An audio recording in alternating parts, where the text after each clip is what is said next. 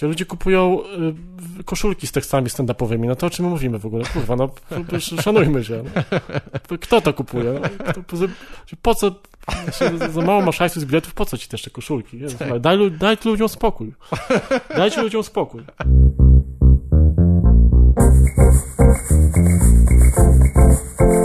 Nagrałeś to? Ej, siema, witam wszystkie głowy. To jest takie bezpośrednie powitanie dla stałych słuchaczy, ale też dla kumpla, który nie skumał, jak w poprzednich odcinkach mówiłem, kiwam głową, że to gra słów była. Nie powiem jak ma na imię, no powiem tylko, że rymuje się z Cheetosik. Chciałem zaprosić też na mój występ, słuchajcie, z Czarkiem Pontewskim w Warszawie w tę niedzielę, 2 sierpnia o 18:30. Centralna Spółdzielnia Komediowa przy Żurawie 22. Bilety są na standupbilety.pl lub kup bilecik. Zapraszamy. Kiwam głową i witam też ludzi od Karola. Ej, siema, cała Wack Genius Familia, całe pokolenie BRW, wiesz co chodzi, grupa trzymająca memy, co z tą Bolską. Zapraszam na nagrałeś.to.pl wszystkich nowicjuszy, ale stałym przypominam, zapraszam na nagrałeś.to.pl. Tam są opisy odcinków, zwykle z jakimiś odnośnikami. Pewnie znajdziecie tam jeszcze coś dla siebie, no bo to jest już odcinek 62. Kurczę, blady, ja ci nie mogę, co to za... Zazwyczaj nie robię miejsca na żadne sprostowania i adnotacji jest niewiele, bo rozpiętość tematów i wzmiankowych informacji jest zbyt szeroka, ale w tym odcinku mogę coś naprostować, no, skoro już tu jestem. To nie ja majstrowałem przy tym bankomacie. To był jakiś koleś bardzo podobny do mnie, z akurat identycznymi tatuażami, ale to nie ja. Słuchajcie, to chyba nie Akira Kurosawa pozwał Sergia Leone, tylko konkretnie Studio Toho za te kilka dolarów więcej. Żart o modzie z lat 80. padł z ust Charlie'ego Murphy'ego. Charlie'ego Murphy'ego, nie Dave'a Chappella. Z tym, że podczas Chappelle Show, no w tym szalonym segmencie o Ricku Jamesie, nie? Charlie Murphy, I wish I had more hands, so I could give those titties 4 thumbs down. I choć Karol nie jest już bezpośrednio związany ze stand-upem, to trochę o tym stand-upie gadamy i on wspomina, że kiedyś mieliśmy ten sam żart, znaczy ten sam pomysł w każdym razie, bo w samych początkach jakoś tam wiele lat temu jakoś czasem tak było, że open mic czy lokalni komicy występowali na końcu po tych dłuższych występach, nie tak jak teraz zazwyczaj na początku. I ja w toku rozmowy już jakoś nie zdążyłem Karolowi podziękować, bo ja nie wiem co by było, gdybym zamiast ja nadepnąć mu na pomysł, było odwrotnie. Nie? Może to byłaby dla mnie klęska i nie robiłbym już dziś stand-upu. Zamiast tego pracowałbym dalej w kuchni, czy robił tabelki w Excelu, albo gorzej, byłbym asystentem jakiegoś magiko-komika, który żongluje i rzuca kartami, a w drugiej połowie wyciąga kukłę, która jest karykaturą najgorszego stereotypa o ukraińskich kierowcach Ubera, jeździ z tym po Polsce, występuje dla emerytów i dzieci z niepełnosprawnością umysłową i nawet dzieci się nie śmieją, nie?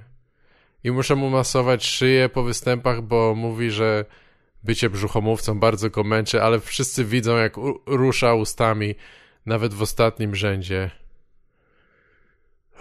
Także dzięki, Karol, nie? Dziękuję, naprawdę. Mogło dojść do tragedii. Już wolę przewracać burgery. No, uczciwa praca. Śmierdzisz cebulą, ale masz swoją godność.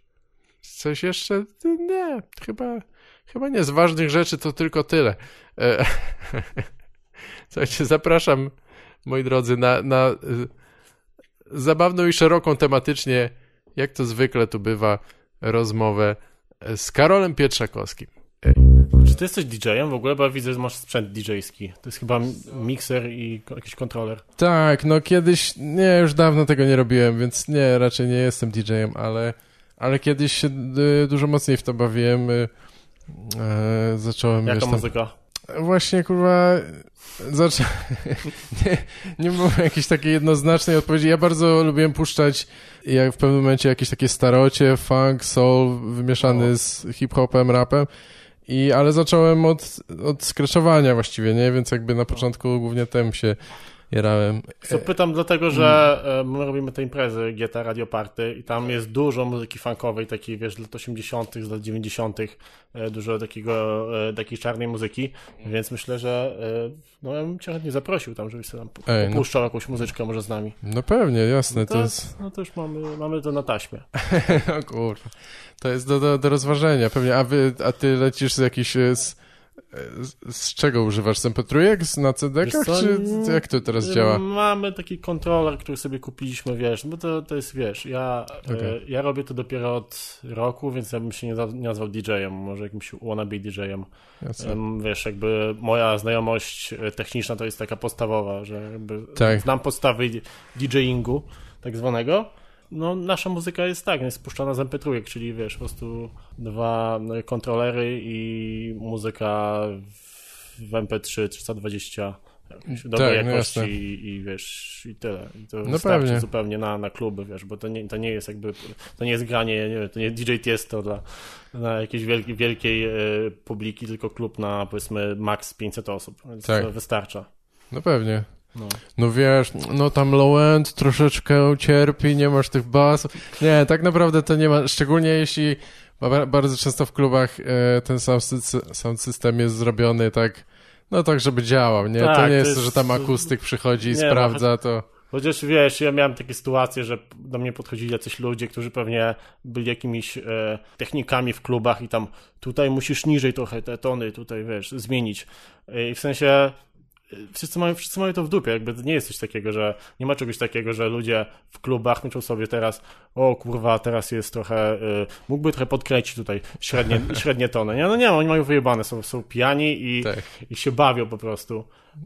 I też zauważyłem, bo mam sporo znajomych DJ-ów, którzy im się nie podoba trochę to, że wiesz, ktoś wchodzi do jakby ich roboty i robi to jakby od, powiedzmy, roku i ma za to hajs, bo to jest, wiesz, oni się szkolą w tym od kilku lat, to jest zupełnie inny poziom brania tego na poważnie.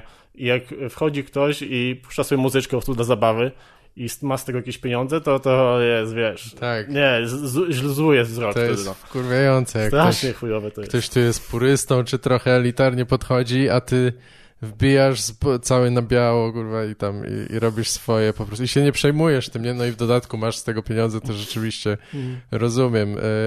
No bywa. Tak, myślę, że ludzie nie zwracają uwagi, może tylko inni wannabe DJ-e się przyczepiają.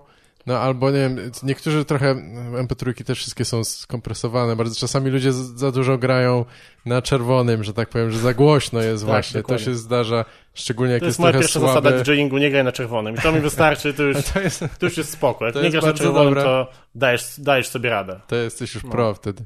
Nie, to jest dobra zasada, tak. Bo czasami rzeczywiście ten sprzęt nie domaga, na przykład jest za dużo ludzi, to ludzie podkręcają, no ale tak, to jest śmieszne.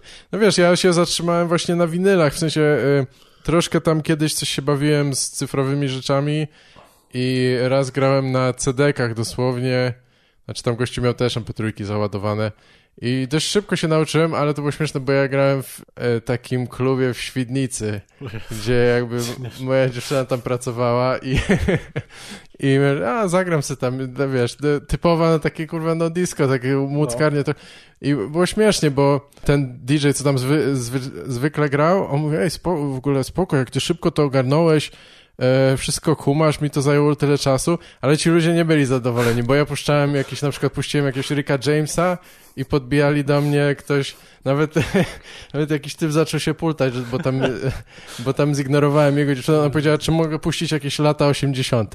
Nie? I jakby Rick James, to bardziej lata 80 to się nie da, ale jej nie o to chodziło. To nie o to, więc... Nie chodziło, wiesz, to Afryka na przykład. Może tak. Nie, tam to bardziej takie 4-4, wiesz, tam jakieś, może Madonna stara już byłaby lepsza, czy coś. Ale powiem ci szczerze, że tacy... A to jednak jest ważne, nie? Musisz grać to, co ludzie, jak do tańca szczególnie chcesz zagrać, no to... Tak, jest coś takiego, wiesz co, ja też... A ja lubię właśnie, po prostu puszczać dobrą muzykę, więc to właśnie nie... to jest też... No to jest jak, wiesz, jak jesteś komikiem i musisz jednak zrobić jakiś złoty środek, znaleźć, to tak samo, wiesz, jak puszczasz muzykę, to musisz mieć złoty środek. No Możesz puszczać muzykę, która jest popularna i to wiadomo, że będzie siądzie ci zawsze, a jak chcesz pójść w jakąś taką niszę, to już ludzie kręcą, wiesz, nosami i schodzą z parkietu na przykład.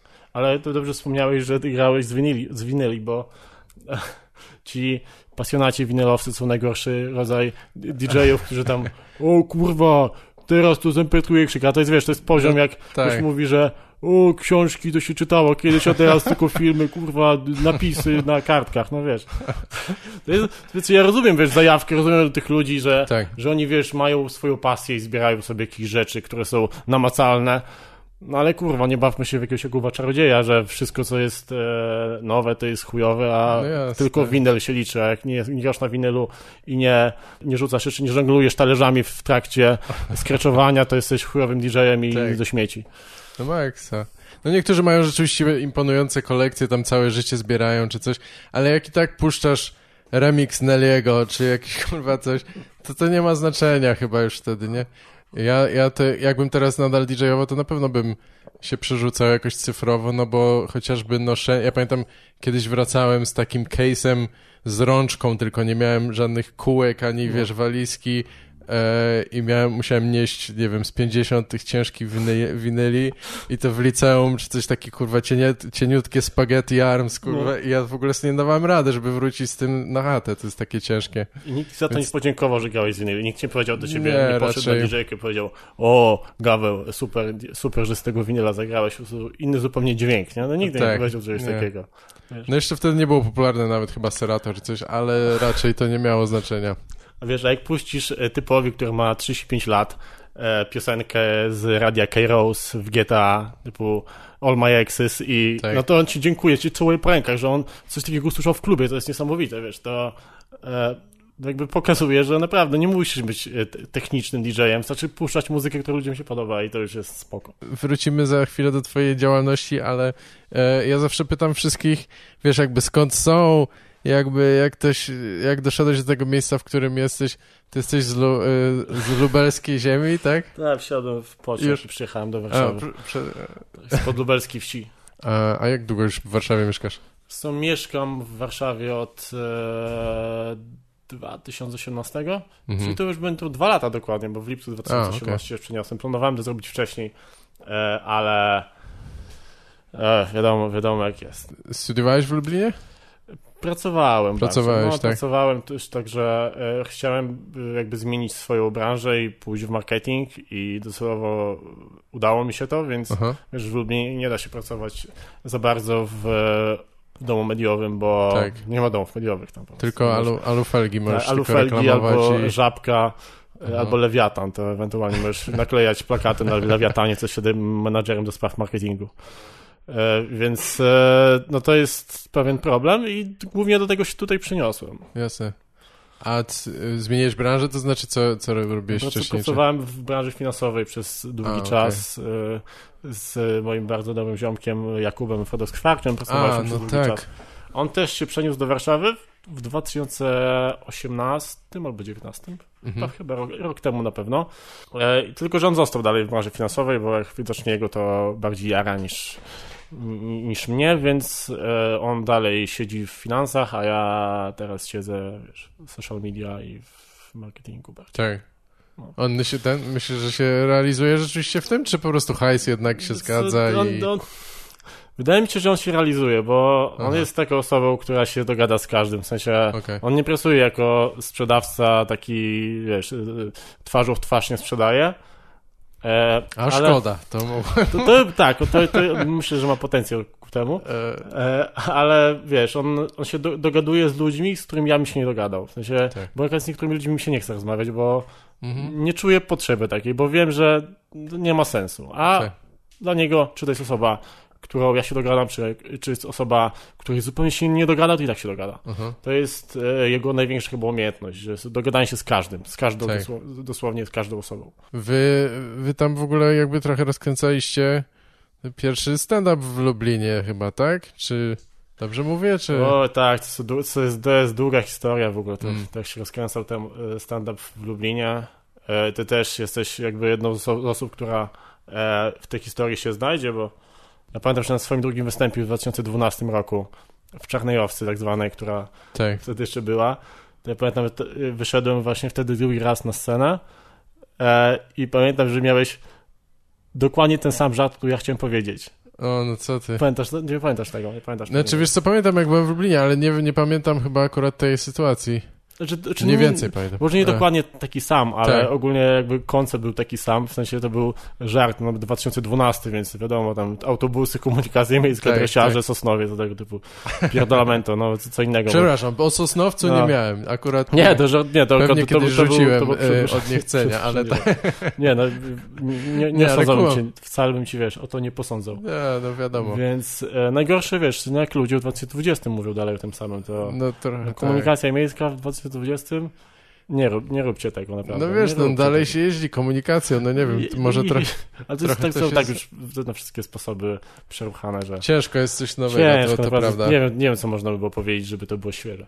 Ale wracając do tematu, A jaki to był żart? W sensie, czy o czym przynajmniej? Właśnie to było chyba o tym, że bo koncept polegał na tym, że dresiarze puszczają zawsze muzykę disco polo albo hip-hop, a nie na przykład, nie wiem, Chopina albo coś takiego. Miałem dokładnie samo powiedzieć, ale to powiedziałeś przed moim wejściem, ja wszedłem taki spalony. O kurwa. Co mam zrobić w tym momencie? Nie mam zupełnie, wiesz, pojęcia. Ale biegłem cię. I potem nagrałem to i już kurwa teraz nie ma nic z tego. Możemy się bić o żarty. Tak, i to był mój drugi występ. Później miałem trzeci, czwarty. Piąty występ to już był organizowany przeze mnie.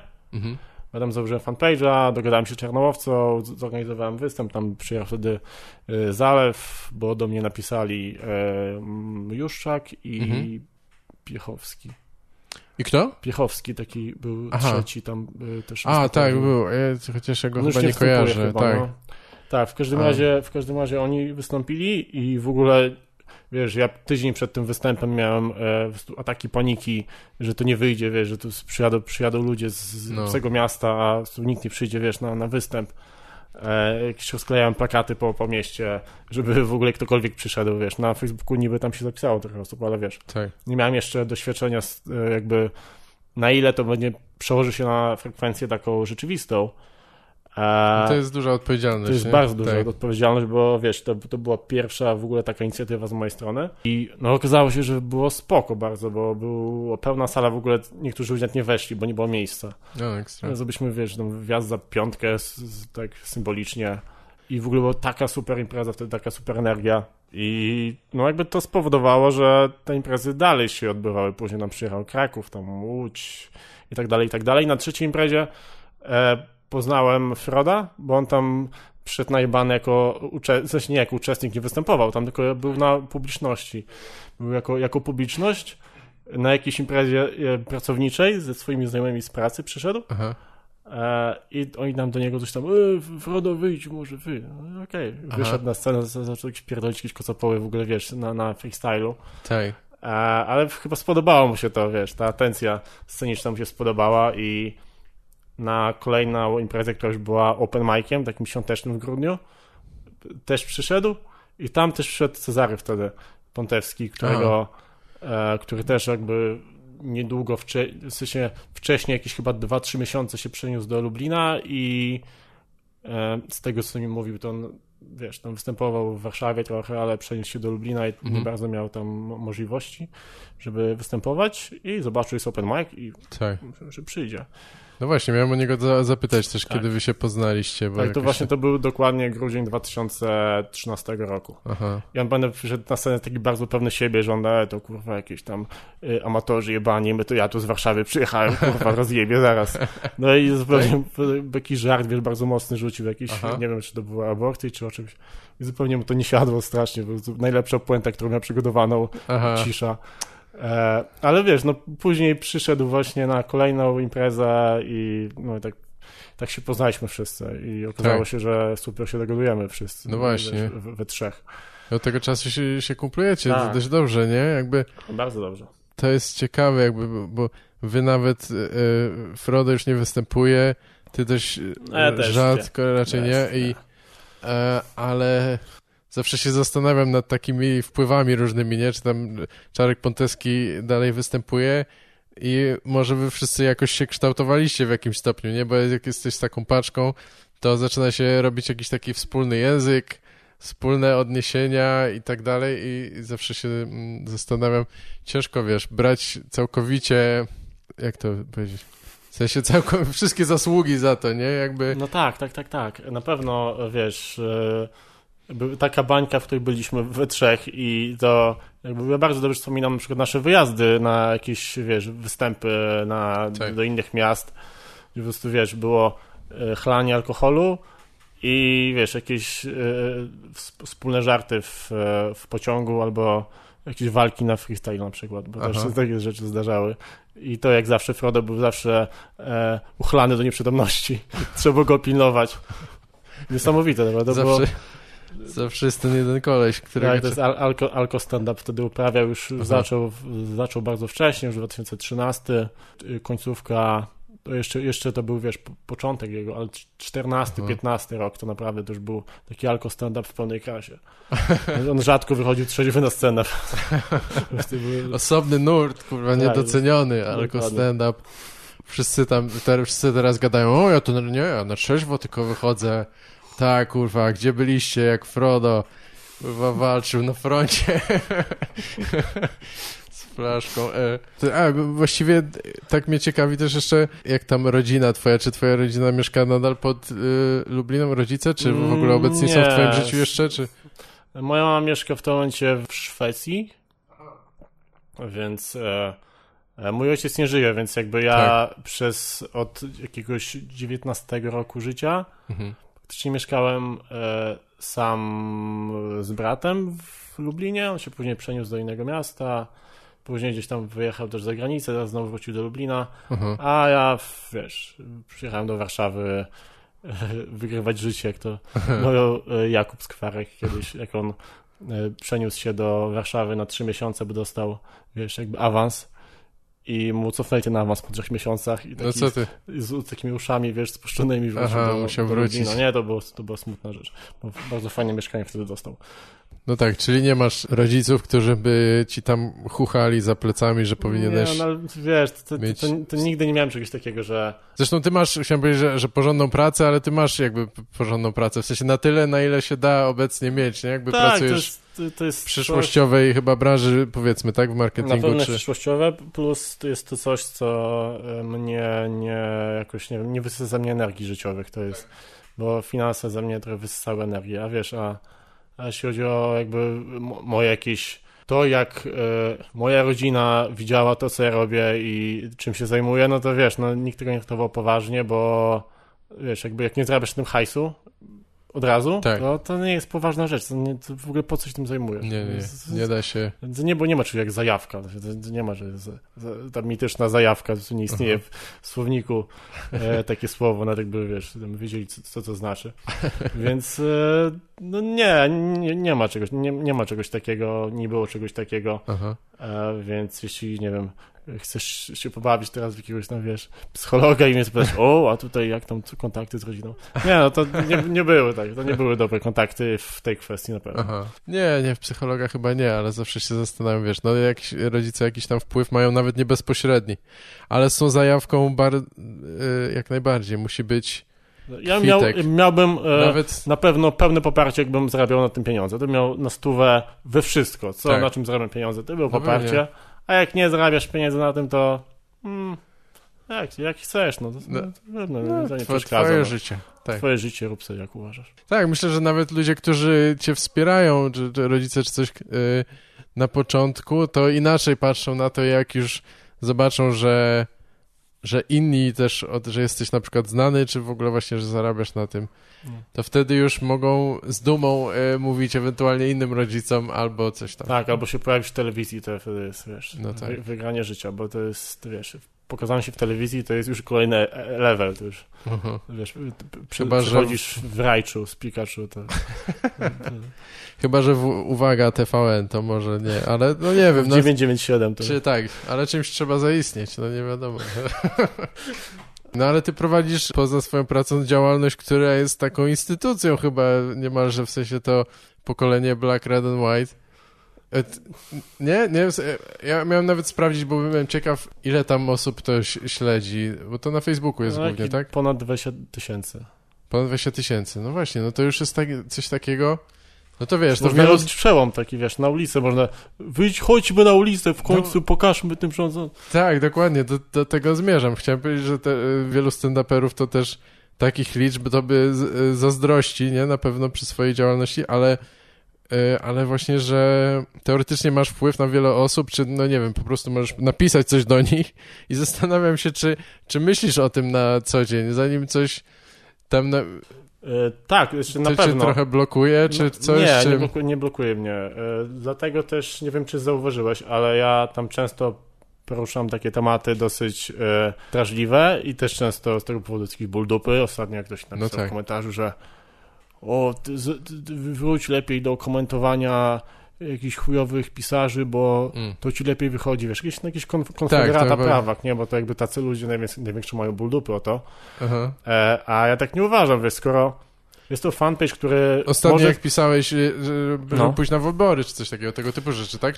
Tak, ogólnie, wiesz, jakby tematyka... Bo to jest chyba najbardziej drażliwe, to już jest ostateczny próg, że jak nie mówisz... Tylko, wiesz co, poparcie LGBT, poparcie, wiesz, tak. jakiś tam piekła kobiet, to też już jest sporo unsubów tak zwanych, mitycznych i też jest, wiesz, dużo takiego gównoburzy w komentarzach, wiesz, już jest mniej, bo to się, wiesz, jakby ja też nie robię tego bez powodu, robię to dlatego, żeby odsiać tych ludzi, których nie chcę mieć w swoim na swoim fanpage'u i ja bym chciał, wiesz, jakby, żeby ta grupa, ja wiem, że to jest grupa dosyć kumatych ludzi w dużej większości, więc ja chciałbym, żeby tak było i też jakby te moje posty, które tam rzucam, to też nie są tak przypadkowo. Twoje pytanie było, czy mnie przytłacza to, że... No nie przytłacza, ale na ile się liczysz, czy zastanawiasz nad tym, zanim coś właśnie... No to jest śmiesznie brzmi, bo pytasz mnie, jakbym był jakimś, nie wiem, premierem Polski, ja prowadzę śmiesznego peja. Tak, to jest dokładnie jakby... Tak jak cię właśnie, no tak jak media to robią, że obciążam cię jakąś odpowiedzialnością, ale jednak teoretycznie masz ten wpływ i tylko się zastanawiam, czy w którymś momencie zacząłeś inaczej na to patrzeć na przykład. Tak, na pewno, bo kiedyś jakby jakichś tak politycznych, około politycznych rzeczy nie umieszczałem, a jak zauważyłem, że jest dosyć sporo ludzi, których można ewentualnie do czegoś przekonać, to czemu miałbym tego nie zrobić? Jasne. Wiesz, jakby to też jest trochę chujowe u niektórych komików, że jakby ja wiem, że nie mają poglądy takie, nie inne, ale boją się, że jednak odpłynie im duża rzesza ludzi, którzy tam, wiesz, im lajkują rzeczy, bo jakby, wiesz, nie spodoba im się, nie wiem, kwestia aborcji na przykład, czy tego typu tematyka i wiesz, jakby oni tego starają się nie ruszać. I to też uważam, że jak masz wpływ na jakichś ludzi, nawet na kilkaset osób i masz możliwość, to górnolotnie zabrzmi, ale masz możliwość, nie wiem, przynajmniej próby nie wiem, zmiany czyjegoś światopoglądu na lepszy, to czemu miałbyś tego nie robić? Tak, absolutnie. Ja właśnie, mi się podoba to, że u ciebie na fanpage'u często takie tematy się pojawiają i to jest spoko, w sensie ty masz wywalone na to, czy tam ktoś ci odlajkuje, czy coś napisze, o Gaweł, ty chuju, tylko po prostu, wiesz, piszesz, to jest spoko, jakby uważam, że tak powinna duża grupa komików robić. No tak, ja często się nad tym zastanawiam. Znaczy, dla mnie głównie tylko problem to jest, żeby to było zabawne, nie? W sensie, jak chcę coś powiedzieć, no to staram się, żeby to było w miarę śmieszne. No, ale na Facebooku często piszę jakieś świeże rzeczy, w ogóle niesprawdzone. To też różnie ludzie robią. Niektórzy wrzucają już stare żarty. Ja często tam piszę, co mi przyjdzie do głowy, nie? I tak, myślę podobnie jak ty, że jak masz tą okazję, może kogoś przekonać, to... Wiesz, to jest pewien rodzaju taki Hyde Park, gdzie możesz sobie, wiesz, wejść sobie na kamień i sobie powiedzieć do ludzi, wiecie co, nie róbcie tego, bo to jest chujowe. I okej, wiadomo, że robisz to za darmo, bo nie dostaniesz pieniążków za to, że ktoś zapłaci ci za bilet, ale no nie za wszystko musisz brać pieniądze, to jakby wiesz, no sprzedawaj koszulki, no to jest spoko. Jasne. Zresztą, no nie sprzedawaj koszulek, ale jak musisz, to wolę, żebyś sprzedawał koszulki niż Tak. wiesz, tam udawał, że nie ma problemu, bo wiesz, i przemilczał go. Tak. Ja też jakby zgadzam się z tobą, a czasami sobie myślę, że no nie każdy musi mieć te takie inklinacje jakieś polityczne, bo to też mówimy o rzeczach, które się nazywa politycznymi, nie, ale często dla mnie to jest takie normalnie po prostu prawa człowieka, jakieś takie podstawowe rzeczy, z którymi ja się bardzo nie zgadzam, więc dlatego też o tym mówię, nie, ale no nie każdy chce się stawiać w tej roli, bo no nie wiem, bo cię potraktują jako moralizatora, dlatego wiesz, dlatego ja powiedziałem na początku, ja mam problem z tymi ludźmi, którzy jakby wiem, że mają takie inne poglądy, a tego nie robią, bo prawda jest taka, że jest w chuj seksizmu wiesz, na scenie stand-upowej tak. i tego typu wiesz, sytuacji, więc jakby od takich ludzi nie oczekuję, że ci powie, bo coś tam, bo nie, no bo to jest sprzeczne z jego poglądami i no czemu mam od takiej osoby oczekiwać, żeby powiedziała albo nie jest to dla niego... idźcie na, wiesz, czarny marsz jakiś czy coś tam. No, albo nie jest to dla niego tyle istotne, że uważa, że warto. Dla niego to nie jest problem, więc czemu miałby, wiesz, się zmuszać do opisania tego. Nie, chodzi mi o to, że jak ktoś bierze w tym czynny udział, na przykład chodzi na takie marsze, ale mając dostęp do tego, żeby pewnych ludzi uświadomić, którzy może nie są do końca uświadomieni, to nie robi tego, bo czuje, że coś na tym straci. To jest wtedy, moim zdaniem, takie nie w porządku do końca. No chyba tak, no. Mi też brakuje czasami, no, szczególnie w stand-upie, jakby ja trochę ostatnio wydaje mi się, że piszę jakieś polityczne żarty, ale z drugiej strony chciałbym robić bardziej niedorzeczne, głupie żarty, i tu mam taki, wiesz, dysonans, jakby co wybrać, bo też często mi brakuje jakby tego kontekstu i tej większej ilości informacji, żeby coś przekazać, bo no szczególnie na scenie, no tam na Facebooku to mogę jeszcze może trochę się rozpisać, ale bo ja mogę z czegoś zażartować, ale przekazując coś, ale często to będzie zrozumiałe tylko dla ludzi, którzy już wiedzą to, co ja, albo myślą tak samo, nie? Żeby przekonać tych, którzy są wahający się albo mają jakieś tam stare uprzedzenia, to dużo więcej trzeba by wytłumaczyć i tego mi czasami brakuje, nie? Jakby nie mogę sobie na to pozwolić. Stand-up opiera się na tych generalizacjach i tak dalej. Dokładnie. No i właśnie. Ja uważam, że ciężko jest zrobić, nie wiem, dobry stand-up polityczny, bo bardzo trudno nie pójść w jakąś sztampę, w jakieś takie kasztaństwo. No wiesz, no o tym, że co Kaczyński rucha kota albo że jest niski, no to wiesz, to pisze, wiesz, kabaret pod wyrwi groszem, no to jakby jak zrobić stand-up polityczny, który nie będzie tak naprawdę kabaretem. Ciężko. Tak. Nie wiem, z jakiej strony, wiesz, jakby go ugryźć, żeby to nie było właśnie jakieś kasztańskie. No tak. Jeszcze się spotykasz niestety z tą blokadą, że ludzie, ja też to pewnie mam, nie? Jakby jak usłyszą pewne hasła, czy jakiś określony pogląd, od razu sobie to kojarzą z jakimś nawet już taką wyimaginowanym wrogiem, nie? I się wyłączają, nie chcą dalej słuchać. Tak. Już są zamknięci, już co byś nie powiedział, to będzie nieśmieszne dla nich. No, ale ty też jakby, wiesz, nie mówię, żeby każdy komik miał poczucie, że jest, wiesz, jakimś tam Billem Hicksem i tam on tam mówi prawdę objawioną ze sceny i wiesz, chodzi pół metra nad ziemią i czuje się Jezusem. No nie ma takiej potrzeby. Wystarczy, żebyś raz na jakiś czas rzucił temat, który może pomóc coś zmienić w tym zjebanym kraju i tyle. No na maksa, tak. Nie, no Hicks był dość pretensjonalny. Tak. Zresztą ludzie, że jego fani to jeszcze są gorsi pewnie. Ja pamiętam, że właśnie jarałem się nim jakoś, nie wiem, w 11, 12, ale teraz jak patrzę, no, kurwa mać, nie. Tak, no ja też, nie, jasne, no. Cieszę się, że w ogóle coś takiego poznałem, nie, bo jakby zobaczyłem, że jest takie zupełnie inne spektrum, gdzie koleś dosłownie się wydziera na tych ludzi tam i próbuje. Wydałeś ten film dokumentalny o nim, ten Amerykanin? Tak. Ja się mega na tym wzruszyłem, wiesz, aż mi łzy popłynęły z oczu. Zapłakałem nad ojczyzną i światem. No, nie, to jest ten taki dość osobisty, gdzie mówią o jego dzieciństwie. Tak, to widziałem. Całkiem fajny, no. No spoko był, spoko koncept. Tak, to taki, myślę, że może to taki był dobry człowiek, ale w pewnym momencie miał chyba też jakiś taki kompleks jakiegoś poety, moralizatora, nie wiem, albo może po prostu jak go oglądasz później w zmasowanej wersji po kolei wszystkie rzeczy, to tak się wydaje, no ale no, on bardzo agresywny w tym. No ale nie wiem, to jest, żeby zrównoważyć pewnie jak koleś kurwa jeździ po tych zapyziałych klubach różnych amerykańskich, gdzie nikt go nie rozumie i to rodzi się taka frustracja też pewnie, nie? Gdzie on... Ale on to robił specjalnie, to nie było tak, że on tam jechał, nie wiedziałem, gdzie występuje, on wiedział, co to robi, wiedział, że pojedzie tam i będzie mógł się na redneków powydzierać, jakby specjalnie to był. Pewnie tak, znaczy, ale wiesz, ale chyba on, przypuszczam, że masz rację, ale chyba też jakby zarabiał w ten sposób, bo myślę, że może... Myślisz, że on dużo zarabiał na takich występach dla 50 osób?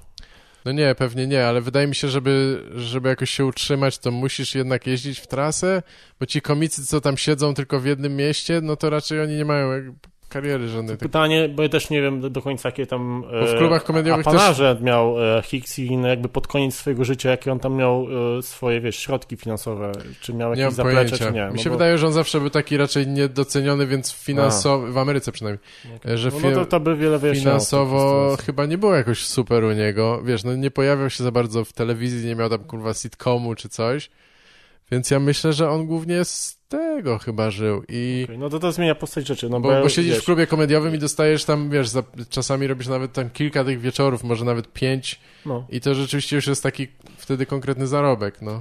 Właśnie ja miałem przekonanie takie, nie wiem czemu, że on jakby już miał pieniądze odłożone i miał sporo hajsu i jeździł sobie dla zajawki, nie? Tam pokrzyczeć na ludzi. Więc jeśli tak nie było, no to wiesz, równie dobrze mógł jeździć dla pieniędzy, to nie wykluczam tego. No to tego nie wiem, on chyba nie był jakiś super biedny, ale wydaje mi się, że jednak musiał pracować, no nie wiem, co on jeszcze mógł robić dla hajsu. Ja tylko wiem, tak kojarzę, czy on mówił, czy ludzie, oni mówili, że jak na przykład występował w Londynie, to występował w jakimś takim dużym teatrze czy coś i tam ludzie, zajebiście Bill Hicks, jeszcze będzie hejtował Amerykę, haha, bardzo śmieszne, a potem wracał do Stanów i tam, wiesz, chujnia, jakby dalej występuje w tych chujowych klubach. No tak, to chyba nie jeszcze było. Go tam wycinają z Lettermana czy coś, więc myślę, że mógł mieć poczucie, że nie jest doceniany. Tak, to była taka frustracja na pewno. Trochę mu się nie dziwię, że wiesz, tak wyglądały jego występy pod koniec życia, bo wiesz, jak jednak jeździsz sobie do Europy i jesteś chełbiony i wrócisz do swojego piekiełka i wszyscy mają cię w dupie, no to można, wiesz... To swojej ojczyzny odjebać. Jednak. No, możecie odjebać. No nie wiem. A ile już, jak długo prowadzisz tę stronę, to BRW? Pokolenie BRW? 4 lat. Aha, 4 lata. No to niedługo. I był jakiś taki moment, że ci tam wystrzeliła popularność, czy to było stopniowe, takie stały wzrost? To jest stopniowe. Wiesz, są niektóre posty, które idą wiralem i wtedy, wiesz, jest powiedzmy 50 udostępnień i wtedy przybywa dużo ludzi, albo ktoś podlinkuje, jakiś duży fanpage podlinkuje mój fanpage i wtedy też przybywa. Z dupy? Albo ktoś taki... Nie no, z dupy. Wzorowałeś się na nim, co? Nie, zrobił mnie z dupy. Udostępnił, to usunął kanał na pewno. To jest... Nie mu usunął, okay. Bo Jezu, nie chciałbym mi się znowu robić jakiś, wiesz... przesiania tego plewa od ziaren. Więc nie, no wiesz, to takie fanpage typu tam legalizować coaching, jakieś tam polskie kabarety, jakieś tam inne pomniejsze fanpage udostępniały. Też jakieś tam moje teksty, jakieś tam pasty, memy i no, wiesz, to się po prostu organicznie buduje. No jasne. Ale na Facebooku cały czas raczej, czy... Mam też tam Twittera, sobie coś tam rzucę czasami, na Instagrama jakiś mamy sobie wrzucam, ale to jest głównie... A na Twitterze też dużo ludzi, czy bo ja tam rzadko zaglądam? Nie, wiesz co, nie, bo ja Twittera tak naprawdę prowadzę tak na poważnie od jakichś 3-4 miesięcy i tam wrzucam rzeczy, a tak wcześniej to było takie, wiesz, miałem założone i tyle, i to było martwe konto. Więc to jest na tym w tym momencie teraz... jakieś 100 osób, więc nawet tego jakoś bardzo nie promowałem. Ale myślisz, że jakoś taki że młodsi ludzie korzystają teraz z Twittera w końcu, czy nie wiem, ja mam wrażenie, że czasami ktoś tam pokaże, że jest jakiś polski hashtag popularny, albo jakieś takie dziwne, że tam o kurwa i klikam na to i to wszystko są posty fanów jakiegoś K-popu. Tak, to jest specyficzna grupa ludzi. Na Twitterze głównie przybywają właśnie K-poperki, i hejterzy polskiego dziennikarstwa sportowego. To jest bardzo duża grupa. Tak? Bo ja też jakby śledzę tam trochę tych ludzi związanych z piłką nożną, No jasne. bo się interesuję tym i to jest najlepsze źródło informacji, Twitter dla jakby jakichś tam publicystów sportowych. Więc to jest na pewno, są tacy ludzie, w sensie jest dużo trolli jakichś. Zauważyłem, że jest dużo więcej lewactwa niż prawactwa na Twitterze, być może dlatego, że w jakiejś tam też bańce tam jestem twitterowej. No pewnie tak. I raczej jak ktoś wrzuca jakiś tam wysryw, to po prostu jest to wyśmiewane przez tę część Twittera, którą ja obserwuję. Tak. I ogólnie jakby to jest zupełnie inna rzecz niż Facebook i fajnie tam też pobyć, bo z innej strony zupełnie widzisz internet i to, kto tam jest. Nie wiem, Facebook jest dziwny. Ja bym pewnie trochę z niego uciekał, gdybym mógł, gdyby to nie była strata dla mnie jakaś, no, nie? Bo... Nie da się uciec. Nie da się. Mark cię znajdzie wszędzie. No zresztą oni mają już od dawna Instagrama, więc to właściwie jest trochę to samo. Ostatnio TikToka. Tak? I ja nie chcę wyjść na jakiegoś boomera, że tam kurwa TikTok, bo ty boomerzy jebani kurwa nie rozumieją TikToka, bo to trzeba mieć kurwa 15 lat. No nie, no jakby też za bardzo się w to nie wgłębiałem, nie zagłębiałem się w niego aż tak bardzo, ale to, co mi pojawiało się na jakiejś głównej stronie TikToka, to był taki cringe, że naprawdę jakieś typiary, które po prostu, wiesz, pokazują dupę, do jakichś piosenek tańczą i jakieś nieśmieszne żarty, typu, wiesz, takie skecze, typu jakiś sketch, może sobie z głowy przypomnę. Był jakiś sketch związany z policją, że tam drogówka podjeżdża, taki bardzo kabaretowy, że tam typiara mówi: o, panie policjancie, proszę tutaj... Nie, nie powiem tego, bo aż mnie telepie, naprawdę. Wiesz, są skecze 15-sekundowe, które po prostu jakbyś z Sopockiej Nocy kabaretowej jakieś wyciągnął i goła dupa, wiesz, i szczucie cysem. To, jakby, to jest ten TikTok, którego ja odkryłem. Okay. Być może jest inny, ale nie udało mi się do niego dotrzeć. No i Lewandowski jeszcze jest. No i oczywiście Lewandowski, który tam z Huawei'em tam tańczy i tam Ania go nagrywa. Więc szczerze, ja wiem, że to jest jakby medium, które teraz będzie najbardziej powszechne wśród młodych ludzi. Trzeba tam uderzać, żeby dotrzeć do tej młodszej gawiedzi. Ale jeszcze nie jestem na to gotowy, bo nie. Tak. Nie. Ja nie wiem, czy będę. No ty jesteś sporo młodszy ode mnie, ale ja bym nie wiedział za bardzo, co tam robić. Ja też nie wiem. Tam ja widzę czasami na Instagramie, bo w ogóle na Instagramie jakby jest, mam wrażenie, content, no nie tylko tam, ale content z innych wszystkich platform. Bardzo dużo jest żartów z Twittera i też jakieś filmiki czasami z TikToka. No i to albo ktoś tańczy, albo czasami są jakieś takie króciutkie żarty sketchowe. Niektóre nie są najgorsze, ale to ja widziałem raczej jakieś tam amerykańskie, a nie... Ale to jest odsiane, w sensie jakby na Facebooku polskiego albo na Instagramie masz odsiane rzeczy z TikToka, więc żeby odkryć jakąś zabawną rzecz, musisz przez tonę gówna się przeżyć, jak w filmie Skazani na Shawshank, najlepszym filmie oczywiście w historii świata, bo on na Filmwebie ma najwyższą ocenę, więc to o czym świadczy. Nadal?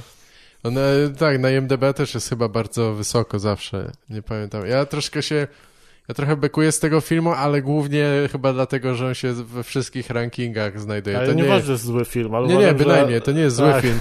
Po prostu uważam, że jest przereklamowany, no ale to inna sprawa. Ale ty wiesz, to jest taka święta trójca polskiego kinomana, chyba światowego też ogólnie, bo nie wiem, jak jest w innych krajach. Możliwe. Ale jakby wiesz, twoje 3 ulubione filmy to muszą być Nietykalni, Fight Club i Skazani na Shawshank. Ewentualnie zamiennie z Zieloną Milą i w sumie tyle.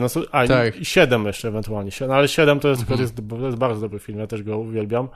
No tak. Ale to jest taka, piątka. To piątka filmów, które zawsze się pojawiają w top 3 najlepszych filmów u 90% Polaków. No tak, David Fincher to tam brudny thriller i zajebisty twist. Skazani cofam, co powiedziałem. Zapomniałem przecież o Pulp Fiction.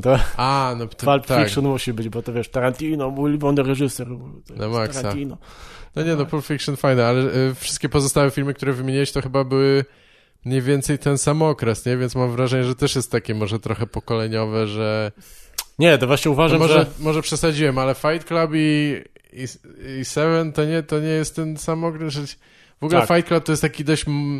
Mam wrażenie, film dorastania, trochę taki młodzieńczy. Dla mnie, wiesz, bunt, te sprawy tam są... I mi się wydaje, maska Gaja Foxa to jest no, tak. Maska Gaja Foxa dla boomerów. Coś takiego, tak. No nie dla boomerów, bo to chyba jest... No dobra, ale wiesz, nie będziemy się ale bawić. nie, chodzi o to, że dla ludzi, wiesz, tam poniżej 12-15 lat, to masz 30 lat, to jesteś boomerem. To wszyscy są boomerami. 3 dychy to już jesteś boomerem. Tak. Więc to być może jest to tak, jak mówisz, że to jest tylko kwestia i wyłącznie jakiejś tam nostalgii, ale ja uważam, że... No. Znaczy nie wyłącznie, ale że w dużej mierze. Tak. Ale moim zdaniem lata, właśnie ten przedział między 80 a 97-8 to jest chyba najlepszy czas dla filmu, moim zdaniem. Znaczy, moim zdaniem, bo tak. jakby to jest też jakby subiektywna opinia. I też o muzykę, jeśli chodzi, to też jest chyba jedna z lepszych... 80-98, tak? Tak mi się wydaje, taka 18. No tak. Mogę podać taką 18. Aha, spoko. No tak, to tam bardzo dużo się mieści starego rapu i tak sporo jakichś takich ciekawych rzeczy. Stary funk, właśnie te popowe też lata 80. albo jakieś takie rockowe typu jakiś, no wiesz, Billy Idol, to jest super. To jest super wiesz, okres w muzyce. No ja wiesz, to w ogóle nie jest moje pokolenie, ale ja później odkryłem, bardzo lubię lata tam 60., 70., czyli boomerowy okres, nie? Ale właśnie jakiś taki stary funk, stary R&B zacząłem, wiesz, w pewnym momencie odkrywać trochę skąd to się wszystko wzięło, no nie? No zresztą to też przez hip-hop, kurwa, bo oni, wiesz, wszyscy ludzie samplowali te rzeczy, ja zacząłem szukać, co to kurwa jest, skąd to się wzięło, dlaczego James Brown był samplowany 532 razy i który to jest break i później szukasz tych mniej znanych rzeczy, nie? I jest sporo bardzo dużo jest takich grup, czy ludzi, co mieli jakieś taki 1 czy 2 hity, nie? Bo się w ogóle wtedy wydawało tam te małe winyle 7-calowe czy coś i tam były 2 kawałki, więc jest sporo takich perełek. Ale tak, i mi się wydaje, że z kinem amerykańskim też, ja bym powiedział, że bardziej wtedy się działy ciekawe rzeczy. Teraz to już jest może oklepane, ale był taki moment, że jakoś nie wiem, czy te studia jeszcze producenci nie przejęli całkowicie tego rynku, czy coś. Robiło się tak zwane zaangażowane kino, nie? Był ten cały w ogóle burzliwy okres lat 60., 70.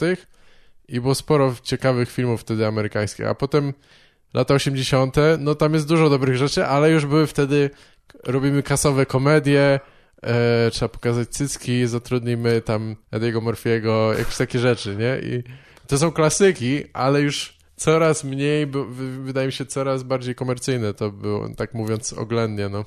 Jeszcze wracając do tych lat 60., o których mówisz, to jeśli chodzi o kino, w tamtych czasach, w sensie końcówka lat 50., początek lat 60., to bardzo wysoko stało polskie kino wtedy no tak.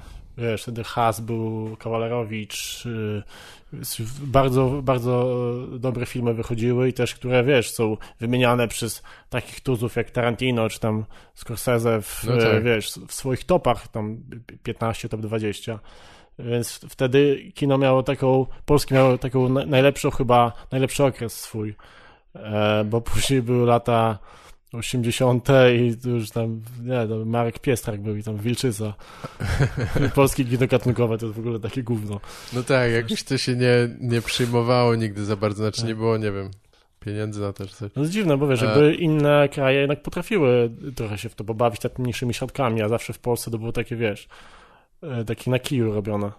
Tak, nie wiem dlaczego. Ja z polskim kinem troszkę, jestem mocno niedoedukowany, musiałbym jeszcze, wydaje mi się, kiedyś trochę jeszcze to nadrobię, ale gatunkowe, no to nie wiem, co myślisz o jakichś takich horrorach włoskich i westernach, czy coś takiego, czy co, no bo...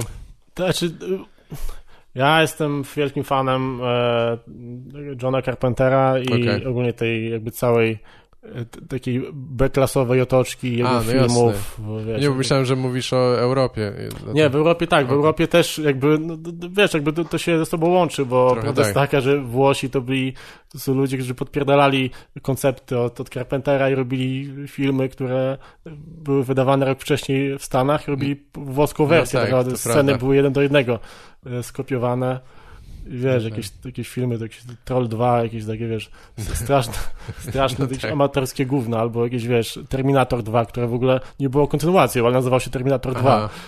I tam w ogóle był Predator zamiast Terminatora. No co ty? W tym filmie. Tak, są takie kwiatki w tym włoskim kinie. Więc...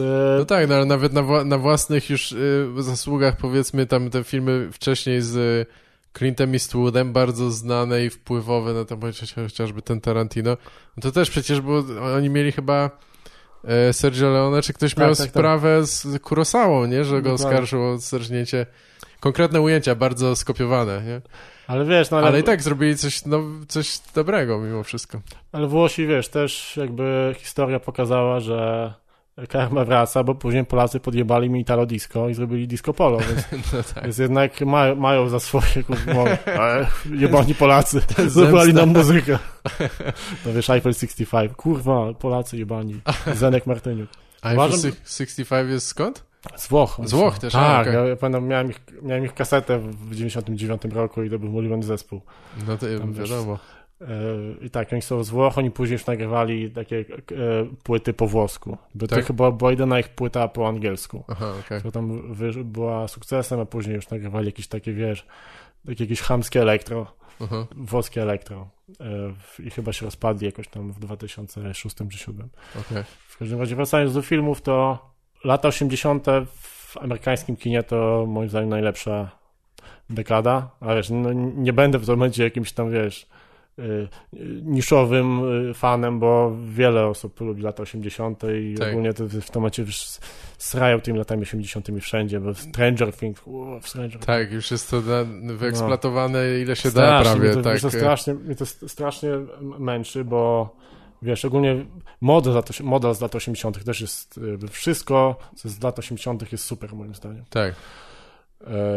Poza Krzysztofem Bosakiem, bo on się urodził w 82, to jest jedyna rzecz, która mi się nie podoba za 80. Nawet, chciałem powiedzieć, czy to wróci, ale już wróciło chyba, nawet takie topy pokazujące, siatkowe topy dla kolesi pokazujące pępek, tak? Myślisz, że miałbyś odwagę wyjść w takim?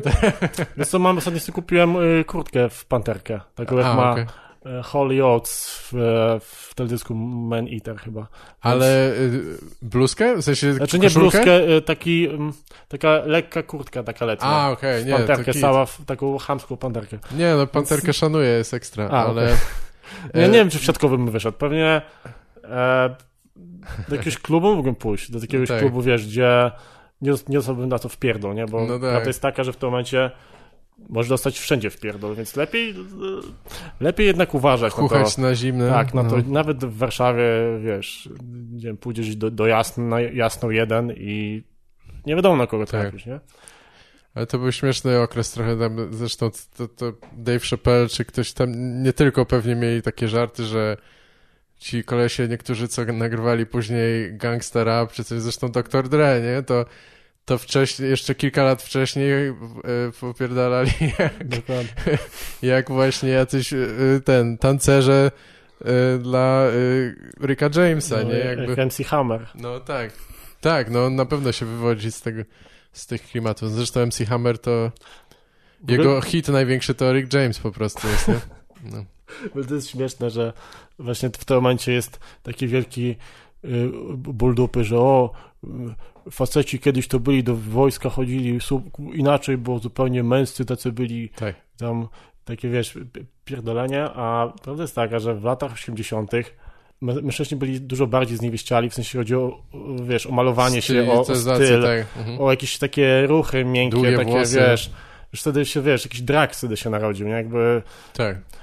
Więc ludzie, którzy myślą, że w tym momencie zaczyna się jakiś metroseksualizm w cudzysłowie, który w ogóle już nie istnieje od 15 lat. No tak. Bo to jest chyba jakieś stwierdzenie z 2006 roku.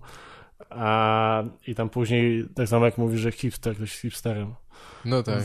To już też. Trochę straciło już na działa. znaczeniu, na szczęście. Tak. Ale wiesz, no to widocznie ci ludzie są zupełnie niedoinformowani i nie wiedzą, jak to wyglądało kiedyś i może oni się zamknęli w jakiejś swojej bańce między słuchania, wiesz, Justina Timberlake'a i dalej, ale później jakby wcześniej się nie zapuszczają, bo to wiesz, już nie wiadomo, co może się trafić, tak. może jakiś film, jakaś kurwa, jakiś penis się pojawi w filmie, jakiś tam krew, kurwa, pokażą. Wiesz. No tak, wszystkie te kasety, na których ojciec był właśnie w siatkowym koszulce i fryzurę jak Flock of Seagulls, to on ukrył je przed tobą, ukrył je tam za drugą ścianą, za pornosami schowane. Właśnie, nie dowiedziałeś się o tym nigdy, że... Mają problem z tym, że ktoś chodzi w siatkowej koszuli, a ich ojciec też pewnie chodził w siatkowej koszuli. No właśnie, tak. Więc... Się to chyba przypomniało, bo widziałem też jakiś ostatnio taki teledysk zmontowany z PRL-owskich materiałów. To pewnie problem, bo oni taki mają. A nie, wiesz co, to był chyba Hiob Dylan, taki koleś śmieszny. Że ja też pierwszy raz go słyszałem, ktoś tam udostępnił i on gra w ogóle jakiś takie folkowe piosenki, trochę bluegrass, coś tam, wiesz, zachrypniętym głosem gra na banjo i tam w ogóle się kurwa przebiera za wilka czy coś, ale ma różne dziwne teledyski z takich jakby, wiesz, z cudzych materiałów, powiedzmy, i był jeden cały taki jakiś, właśnie, że tam ludzie na osiedlu w latach 80. No i takie ciuchy mieli jak w teledyskach amerykańskich, tylko że biedniejsze, nie? Po prostu wyglądali tak samo. No, wydaje mi się, że wiem, czemu o nim nie słyszałem, bo być może żył prawem wilka i historia o nim głucho milczy, jak to mawiają nacjonaliści, bo skoro był przywołany za wilka, no to mógł też żyć prawem wilka i wiadomo, że wtedy napadasz na wioski okoliczne i podpalasz. No, chyba jakaś taka bardzo niszowa rzecz. Podpalanie wiosek to jest dosyć niszowa rzecz. Wydaje mi się, że dosyć nie jest stosowana w tym momencie. Już teraz nie widziałem. Była popularna dosyć. Grupy podpalanie wiosek na Facebooku. Najlepsze wioski do podpalania. Top 10 wiosek, kurwa. Czekaj, okej, zanim kończymy temat może filmów i tych lat 80., to coś czuję, że jak zapytam cię o ulubione filmy, czy przynajmniej z tego okresu, to będziesz miał taką gotową listę. Wiem, że Scarface tam na pewno będzie, co na tej liście, co? Nie wiem, czy będzie. To jest, no lubię ten film, ale szczerze bym jakoś tak wybitnie go lubił, to nie. To przez Kwiatka, co? To Mysio ci zdisował bo ja słuchałem waszej rozmowy i to było dość zabawne, jak on próbował zdyskredytować Scarface'a poniekąd trochę słusznie, ale miałem wrażenie, że byłeś troszeczkę urażony, albo coś tak, nie urażony, przesadzam, nie? Bym był urażony, gdybym nie znał Kwiatka, ale wiem, że Kwiatek pewne rzeczy, on musi być anty do czegoś, bo on wtedy czuje się ważny. Wiesz, on musi powiedzieć, że kurwa, Scarface, wiesz, on powiedział skazanie na Shawshank, o kurwa, gówno to jest najgorsze, bo to jest pierwsze miejsce. Ma. Pewnie tak. Więc... Ale tam jest dużo ciekawych rzeczy, ale rzeczywiście jest strasznie długi ten film i nie, musiałbym go sobie odświeżyć, ale nie wiem, czy teraz by mi się tak podobał. Wiesz, jakby ja Scarface'a widziałem stosunkowo niedawno, bo ja pamiętam, oglądałem go na pewno kiedyś tam, jak jeszcze to było nieświadome oglądanie. Tak, bo ja go widziałem późno, to nie był dla mnie film z młodości, ale no. Więc obejrzałem go jakieś, powiedzmy, pół roku temu. Wiesz, jakby jak wychowujesz się na jakimś na Miami Vice, no tak. czy na Vice City GTA, jakby widzisz żywcem wyjęte z tego filmu jakieś, wiesz, sceny, czy scenografię, czy wiesz, jakby klimat, no to jednak wiesz, no ten film, jakby ja rozumiem, że ten film ma pewne wady, ale ja nie potrafię na niego spojrzeć jakoś tak całkowicie, wiesz, obiektywnie, bo jakby dla mnie ten klimat tego filmu jest o tyle mi bliski, że ja go kupuję i tyle. Jasne.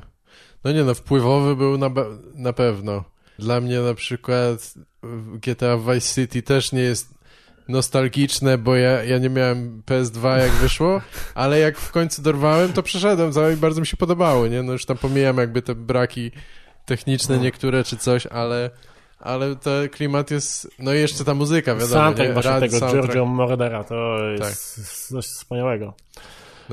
No tak i ten film w ogóle wpływowy, ale mówisz, że Scarface niekoniecznie, to jakie jeszcze produkcje? Jakie mógłbym wymienić? Z lat 80., tak? No nie wiem, myślałem, że pytam taką, wiem, że to jest tak trochę on the spot, cię postawiłem, że wiesz, że weź teraz powiedz najlepsze filmy świata, ale takie, co co ci przychodzą do głowy, które dla ciebie były wpływowe, czy one nie muszą być najlepsze, nie? Ale...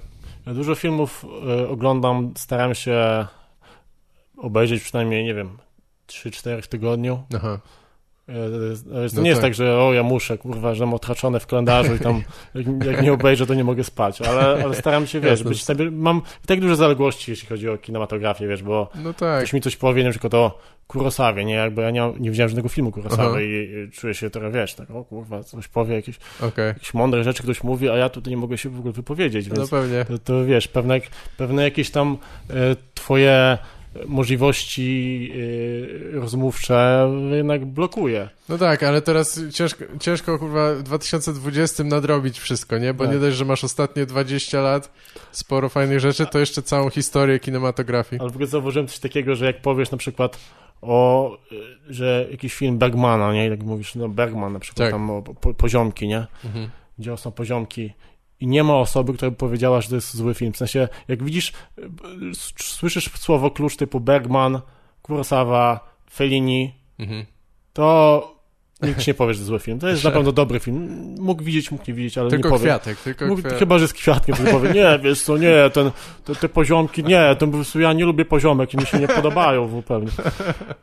Wracając do tematu, z lat 80. Mogę na pewno wymienić coś Carpentera, Ucieczka z Nowego Jorku, no jasne. Harry Angel, to też jest z moich ulubionych filmów. A to też Carpentera? Nie, Harry Angel nie jest Carpentera. Okay. To nie znam chyba tego. Nie zapomniałem reżysera, to jest z Mickey Rourke tam. Okej. Taki, wiesz, noir trochę film, taki dreszczowiec. Tak. Wysłannik Piekieł to jest taki film klasy B, który jest dosyć kultowy i ja bardzo go lubię. Coś jeszcze Hellraiser. Hellraiser, okej. Tak, powiedziałem. Nie, spoko, ja akurat nie widziałem tego, więc pewnie bym skojarzył, gdyby wiem o co chodzi, ale jakoś tak. Wydaje mi się, że widziałem już większość dobrych horrorów lat 80., ale jednak chyba jeszcze kilka muszę nadrobić na pewno. Ostatnio widziałem też na przykład Martwe Zło, 1 i 2 i bardzo mi zdziwiło to, że większość krytyków uważa, że 2 Martwe Zło 2 jest lepsza. Bo moim zdaniem 1 była dużo lepsza, była mniej komediowa, w sensie 2 była za bardzo komediowa i mimo, że jak wiadomo efekty specjalne były lepsze, bo tam jest 6 lat różnicy, to moim zdaniem pierwsza część była takim świetnym wyważeniem między tym, że było strasznie, było troszeczkę czarnej komedii, ale tak bardzo niewiele, a tutaj poszli w jakiś slapstick, i zupełnie tego nie kupiłem, więc... Tak. Nie wiem, czy widziałeś ten film? Widziałem, nawet, chyba nawet właśnie próbuję sobie przypomnieć, czy 2 ostatnio widziałem, czy 1. Bo to nie było trochę tak, że oni... Bo to jest ten film z Bruce'em Campbellem, tak? Tak. To nie jest tak, że w 2 oni trochę zrobili to samo, tylko z lepszym budżetem. Dokładnie. Tak, okej. Tak, tylko właśnie poszli w jakąś komedię i zupełnie dla mnie to nie trafiło do mnie. Myślę, że może się pokierowali, no tak, bo Army of Darkness już było zupełnie takie komediowe, to nie?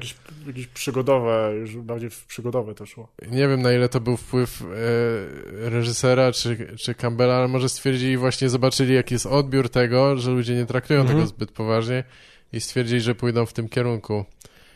A 1 tak bardzo nie pamiętam, ale wiem, o co chodzi, nie? Jakby Tam jest sporo takich fajnych trików ujęć. Mi się bardzo podobały te, ale to już w 2 chyba, te przyspieszone, takie, gdzie tam coś sunie przez las. Tak, jest taki dźwięk bardzo niski. To jest, sound design całkiem i to fajny. jest, wiesz, to jest klimatyczne nadal. Nie, ale prawda jest taka, że wiesz, to jak wielu później czerpało z tego filmu i jakby są sceny po prostu zerżnięte 1 do 1, to jest, wiesz, to świadczy o kultowości tego filmu na pewno. No pewnie. Co jeszcze, jeśli chodzi o filmy? No może przenieśmy się do lat 70. No dobra. To na pewno będzie Egzorcysta Friedkina. To jest chyba najlepszy horror w historii. Tak? Nie będę jakimś tam, wiesz, nie będę pewnie jedyny, który powiem, to chyba dosyć często jest taka teza stawiana, ale naprawdę to, jak to wyglądało w latach 70., w 73 roku dokładnie i to jakby, jakie to było mocne, jakie to musiało wtedy robić wrażenie, to jest niesamowite, bo to teraz robi wrażenie, wiesz, masturbacja krzyżem przez 12-letnią dziewczynkę i łapanie za włosy matkę i wiesz, wycieranie swoją krwią menstruacyjną, to jest, wiesz... Ciężko jest mi nawet niesamowite w ogóle, jak to musiało być odbierane. Wyobrazić to wówczas, tak. Na pewno też, tylko nie pamiętam, czy to były 70. czy 69. Żądło. Z Paulem Newmanem tak, super film.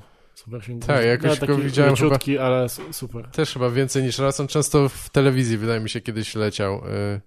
Całkiem możliwe. Ale bardzo fajnie skonstruowany film.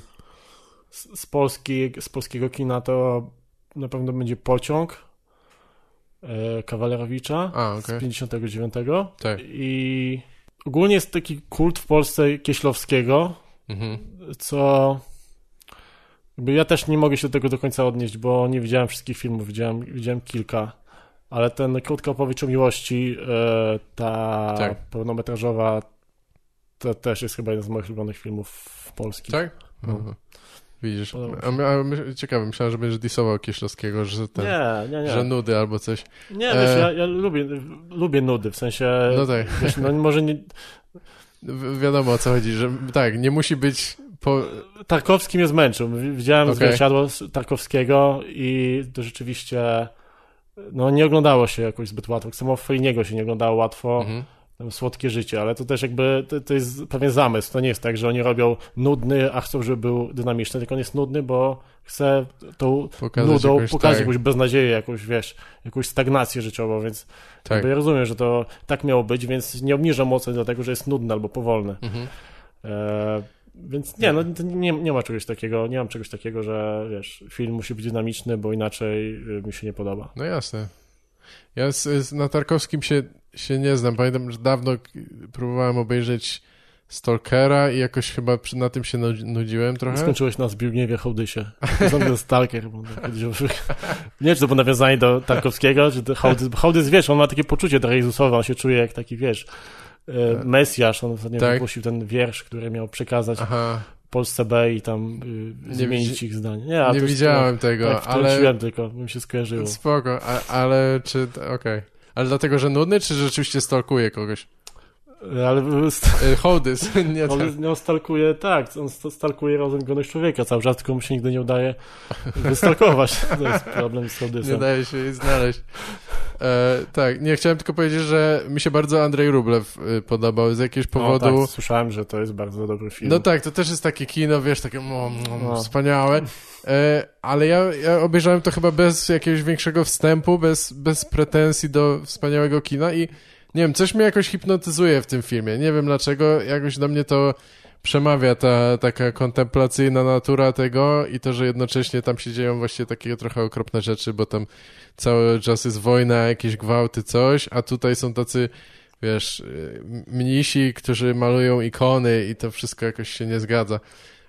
Ale no jest sporo takich rzeczy właśnie, które tak, niekoniecznie się nimi zachwycam, mimo że wszystko...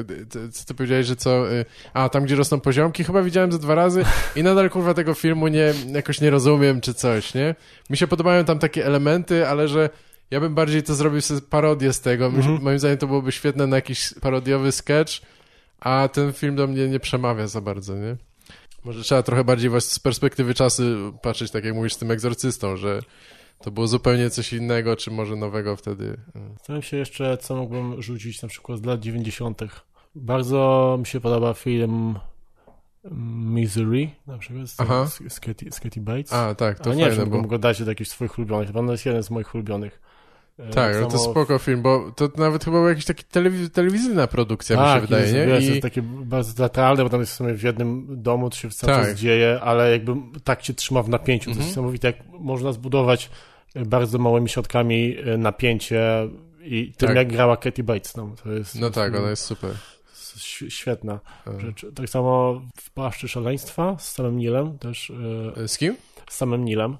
Też to jest Carpenter. To chyba jeden z ostatnich filmów Carpentera, który był taki dosyć dobrze oceniany przez krytyków. A później to już, wiesz, on poszedł w jakieś, kurwa, nie wiem co, w Jason X, jakieś takie straszne Z-klasowe filmy. To tego nie widziałem chyba. Ale tam jest, wiesz, taki klimat trochę Lovecrafta, taki no niepokojący bardzo, więc ja to kupuję. Obczaję sobie, nie pamiętam czy... Ja miałem taką fazę, że tam obejrzałem kilka filmów pod rząd Carpentera i mi się... No bardzo polubiłem go, w sensie tam jeszcze ten nawet jego wczesny to taki komediowy... Ucieczka, czy ten Posterunek 13, tak? Tam był... To też jego. Nie, chyba jeden z jego pierwszych filmów, czy może on tego... Nie wiem, chyba tego nie pisał, już nie pamiętam, ale taki jest kosmiczny film, który chyba troszeczkę ma... to jest jego ten debiut. Tak, chyba tak. Zapomniałem. Dark Star, nie? Tak, to jest jakieś telewizyjne chyba. Takie, możliwe. No, to jest telewizyjne, bo jakby debiut chyba jego taki kinowy to był właśnie...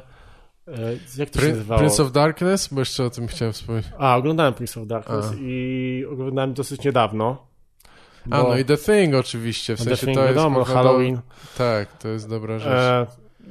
Prince of Darkness był fajny i też ostatnio oglądałem taki film The Void i tam jest bardzo kopiowane są sceny z Carpentera właśnie z Prince of Darkness i w ogóle ten właśnie motyw, jak ci bezdomni stoją jakby w budynku i pilnują, żeby nikt nie wyszedł, nie? Jakby to ten motyw też jest tam w ten sposób pokazany, tylko tam są jakieś tam postaci w białych kapturach.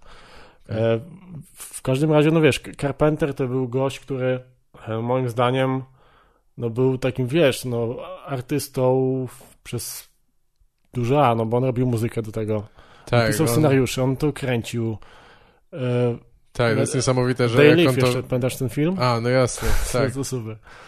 Jak on się wyrabiał z tym, to nie wiem. Tak, to jest właśnie, dlaczego ten gość jest po prostu uwielbiany przez ludzi. Tak. No bo robił wszystko od początku i to było jego autorskie, wiesz. No właśnie, autorskie. They Live wymieniłeś i ja bym jeszcze nawet dodał Halloween jako takie filmy, które oglądałem stosunkowo niedawno, tam kilka lat temu czy coś i nadal dla mnie zrobiły spore wrażenie, więc myślę, że to bardzo świadczy o klasie tego. Nie? Umiejętność straszenia, jakby budowania scen tak, żeby straszyły, to jest jakbyś tam patentów, tworzenie jakichś nowych patentów straszenia, to jest, wiesz, coś, co jest chyba ponadczasowe i nawet gdy efekty się zestarzeją, co tam w Halloween nie ma opcji, bo tam nie ma zbyt dużo efektów specjalnych poza sztuczną krwią, to i tak to będzie, wiesz, się trzymać. No, Egzorcysta to jest świetny przykład. Przepraszam, który? Mówię, że Egzorcysta to jest świetny przykład tego, że wiesz, to pewne rzeczy są ponadczasowe. A jeśli chodzi o Carpentera jeszcze, to chyba jego ostatnią taką dobrą rzeczą naprawdę to był epizod w takim serialu dosyć mało znanym, kiedyś był puszczany jakoś po północy na TVP2.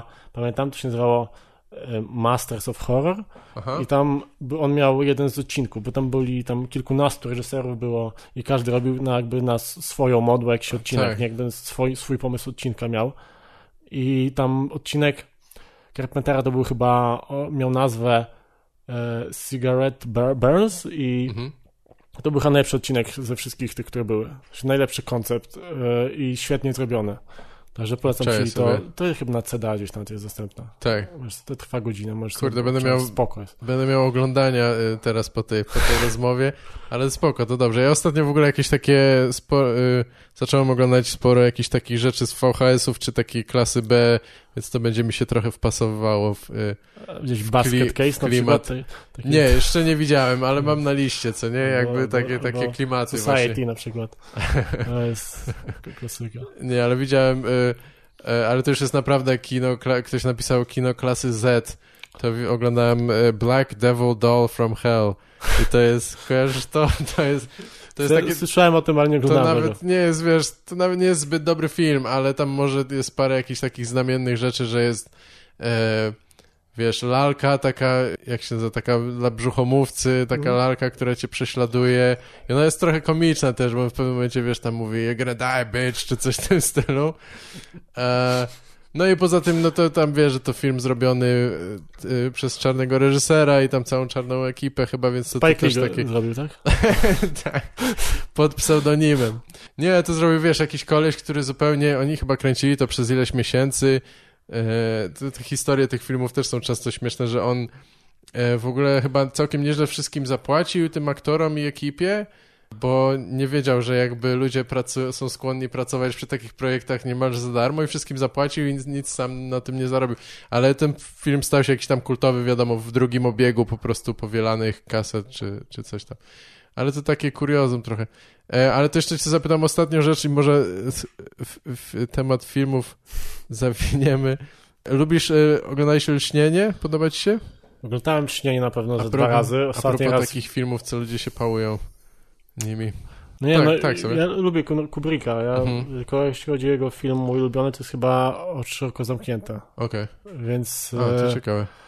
Więc to jest mój ulubiony film, a Lśnienie było w porządku, ale i było też parę super scen, typu jakby ten koncept tego, że kamera jest za plecami tego dziecka, które jeździ na rowerku i między korytarzami, albo lanie się krwi na przykład na pomieszczenie. No ale nie uważam, że to jest najlepszy, nie uważam, że to jest najlepszy horror na świecie i w historii. No nie, to na pewno nie. Jest w czołówce, ale nie jest najlepszy. Tak. Ja go chyba właśnie obejrzałem jakoś, teraz to należy chyba do moich ulubionych i nie wiem, obejrzałem go chyba w odpowiednim momencie, oglądałem jakoś tak, wiesz, w nocy sam czy coś i też spodziewałem się, bo to taki zawsze trochę był hype na ten film, że mi się nie spodoba, że mam za duże oczekiwania i jednak mi wpasował w klimat. W sumie strasznie triggerują tacy ludzie, wiesz, domerości fani horrorów, którzy oglądają po prostu nałogowo. Wszystko, co wchodzi do kina, oni oglądają to. Tak. Nie patrzą, kto to zrobi, nie patrzą, kto tam gra, nie patrzą na fabułę, tylko oglądają. Pochłaniają filmy tego typu. Byle się pojawi w kinie, to oni na to idą. I wiesz, oglądają to. Po pierwsze, ja nie lubię oglądania w kinie, bo zawsze trafię na kogoś, kto albo wpierdala coś obok mnie, albo komentuje, albo nie wiem, bawi się jojem, nie wiem, cokolwiek. No kurwa, zawsze ktoś musi koło mnie siąść, nawet jak jest pusta sala, to zawsze ktoś koło mnie siądzie. I to jest problem oglądania filmów, szczególnie jak to jest horror, bo to jakby potrzebujesz pewnego jakiegoś wczucia się, klimatu. Tak, skupienia jakiegoś, no. I wiesz, ludzie, którzy oglądają na przykład w dzień tego typu filmy, albo oglądają, kurwa, w grupie osób, to jakby nigdy nie będziesz czuł tego, co chciałby od ciebie, żebyś czuł reżyser filmu, kiedy oglądasz to, wiesz, jakbyś czytał książkę, w tramwaju, no to nie, jakby nie masz poczucia tego, nie wnikniesz w tę historię. Nawet jak jest chujowa, to nie wnikniesz. No właśnie, nie wiem, ja nie uważam się za fana horrorów i też tych nowych raczej zazwyczaj nie oglądam, ale jest coś takiego, że no nie wiem, lubię sobie obejrzeć film w kinie, ale jednak masz rację, tych ludzi tolerować i niekoniecznie to będą najbardziej sprzyjające warunki. Ale jeszcze, dobra, już ostatnia rzecz, bo ja ostatnio ludziom tym polecałem to i jestem ciekaw, czy widziałeś Mandy? Tak, widziałem Mandy z Nicolasem Cage'em, tak? Tak, a propos takiej przesytu nostalgią, bo mi jakoś się bardzo spodobał ten film. Nie wiem dlaczego. I właśnie go chyba oglądałem tak, że w ogóle nie miałem takiego nastawienia, że ani nie widziałem zwiastuna, ani wiesz, nie przejmowałem się, że to jest Nicolas Cage i nie oglądałem ironicznie. I jakoś dzięki temu mi to dobrze weszło. Znaczy, odpowiedź jest jedna, czemu się to podobało. No po prostu Nicolas Cage szarżował tak zawsze i jakby nie da się nie kupić szarżującego Nicolasa Cage'a, jak on się wczuwa, wiesz, w swoją grę aktorską. No nie, on tam robi dobrą robotę, ale myślę, że to jednak jest robota reżysera bardziej, przynajmniej dla mnie, bo że on taki jest... No tam można dyskutować, że to jest przesadzone, ale bezkompromisowe jest to jakby wizualnie. On w sensie widać, że on czekał kurwa na pieniądze, żeby zrobić ten film tak jak chce. Na padaczkę też widzów też czekał. Tak, na pozwy. Bo to jest naprawdę, w pewnym momencie tego się nie da oglądać. Tam są takie błyski, że... Że tak jak wiesz, w tym odcinku Pokemonów, co tam ileś tam dzieci dostało ataku padaczki, to jest chyba, jakby to dzieci oglądały, pewnie też by były takie padaczki. Rozumiem. Ale wiesz, wydaje mi się, że ten reżyser jest na tyle kumaty i ogarnięty, że on wiedział o tym, że jak wykorzystać Nicolasa Cage'a w tej historii. W sensie wiedział, że tutaj taki Nicolas Cage będzie super się odnajdował w takim kampie, wiesz. Tak. I dlatego ten film jest bardzo fajny. Bardzo, wiesz... Bardzo fajną kolorystykę ma na pewno. Tak, kolorystyka i... No nie, mi się podoba sound design bardzo wizualnie taki klimatyczny a tam w ogóle też w pewnym momencie w drugiej połowie prawie nie ma dialogów, nie? Tylko właśnie różne takie dziwne dźwięki. Tak. No nie wiem, bo on jest jednocześnie właśnie taki kampowy, ale nie wiem, jakoś się wczułem. Taki jest kampowy, ale pierwsza część trochę ma taką... w sensie jest bardzo wizualnie estetyczna, trochę taką, wiesz, w taki artyzm chce iść. Tak, to jest takie, masz przejścia na, wiesz, na dwie części. Pierwsza taka, czujesz, że to będzie coś takiego poważnego, takiego, wiesz, ładnego wizualnie, a później dostajesz takie pierdolnięcie Nicolasa Cage'a, który biega tam z siekierą, nie? No tak. I to jest spoko. W sensie... Może dlatego to kupiłem, bo ten początek był taki, że, wiesz, to jest taka dwójka ludzi, którzy się bardzo kochają i chyba nie spodziewałem się tej drugiej części tak bardzo. Znaczy wiadomo, no, tam na plakacie jest Cage z siekierą jakiś tam pokryty krwią, ale podobało mi się, jak to było poprowadzone. No dobra, to wygadaliśmy się o porządnym kinie. Jeszcze chciałem cię zapytać o tę twoją działalność, bo ty prowadzisz ten fanpage, tą stronę i musisz być na bieżąco chyba z tym, co... Znaczy w ogóle z jakimiś takimi wiadomościami, co jest w mediach popularne, nie? Ale z jakimiś memami, czy coś takiego, co ludzie robią, nie? Czy niekoniecznie? Tak, na pewno muszę orientujesz się jakby cały czas, co się dzieje, nie? I zastanawiam się, jak wygląda w ogóle twoja rutyna i sposób robienia tego, ale też jakby co śledzisz, czy coś takiego, żeby... Strasznie musisz chyba mieć dużo polubionych jakichś różnych dziwnych fanpage. Nie, wiesz, wstaję o 7:00, parzę sobie kawę, odpalam BBC i NBC i CNN i wiesz, patrzę jak są wiadomości, tak.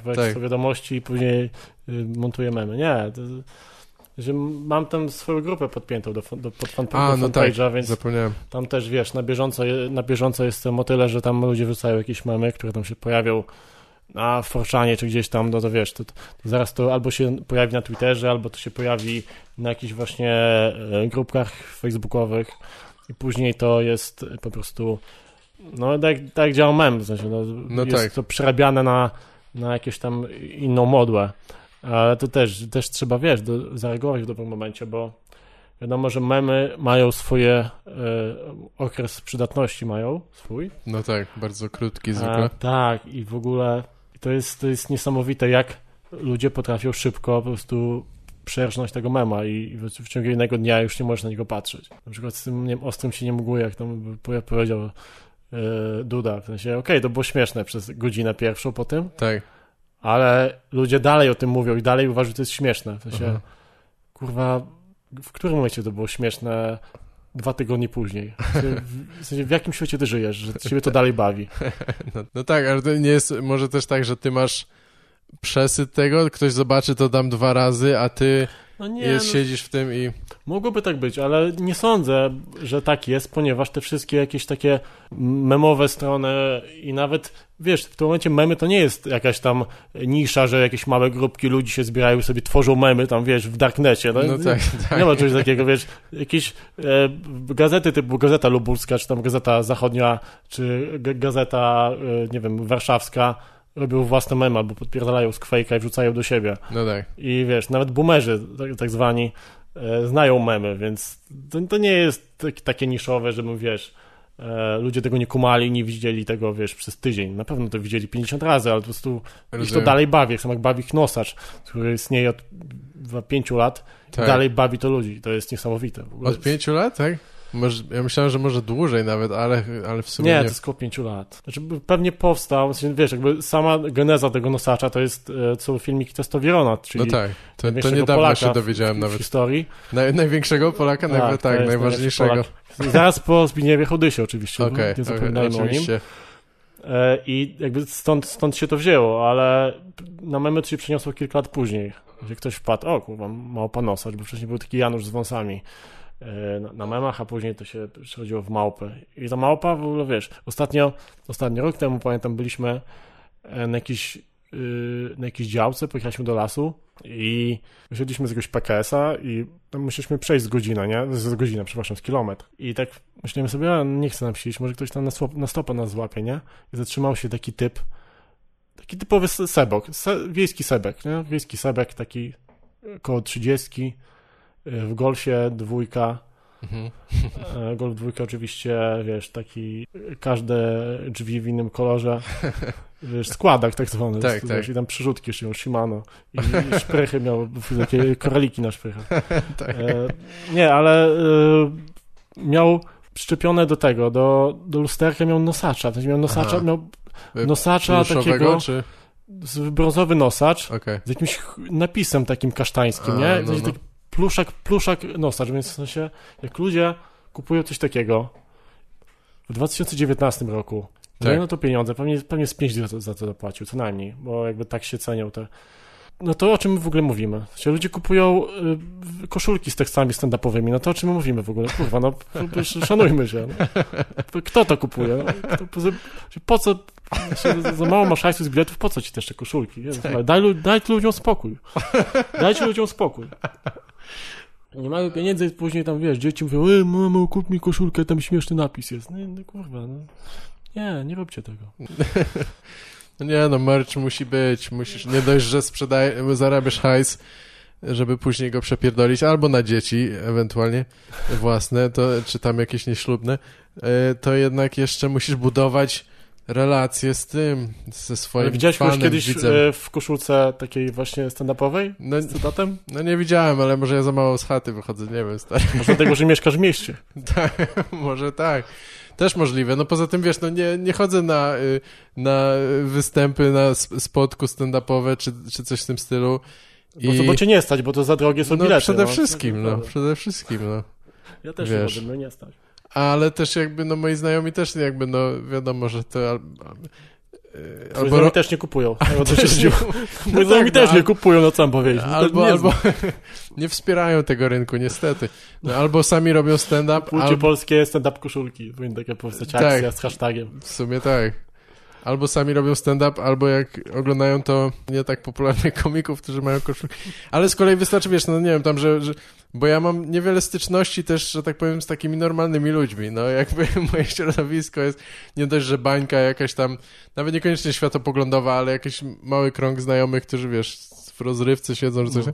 Ale wystarczy, że pogadam, czy usłyszę, co tam moja żona mówi, wiesz, o znajomych z pracy i oni się jarają tymi rzeczami, więc no jakby to, może nie mają nosacza, ale może gdzieś tam leży w szafie. Już... Ale wiesz, ale od jarania się do kupienia koszulki to jest jeszcze daleka droga. To jest jeszcze taki, wiesz... To prawda, masz rację, to już jest więc taki... Zastanawiam się, kto to kupuje.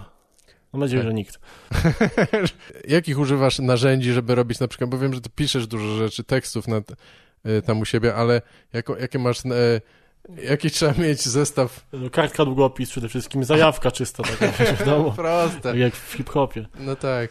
Nie, piszę w notatniku sobie piszę rzeczy, nie? Jakby dłuższe jakieś tam, wiesz, dłuższe teksty to w notatniku, jak krótsze to po prostu, wiesz. Rozumiem. Wklepuję w aplikację i wysyłam. A jak chodzi o memy, no to mam też jakieś tam aplikacje do memów, do cięcia zdjęć. Tak? Okej. Bo się zastanawiałem, czy jest jakiś... Jest 2 minuty. Jest kurs Photoshopa dla memiarzy, czy po prostu ułatwione już teraz, nie?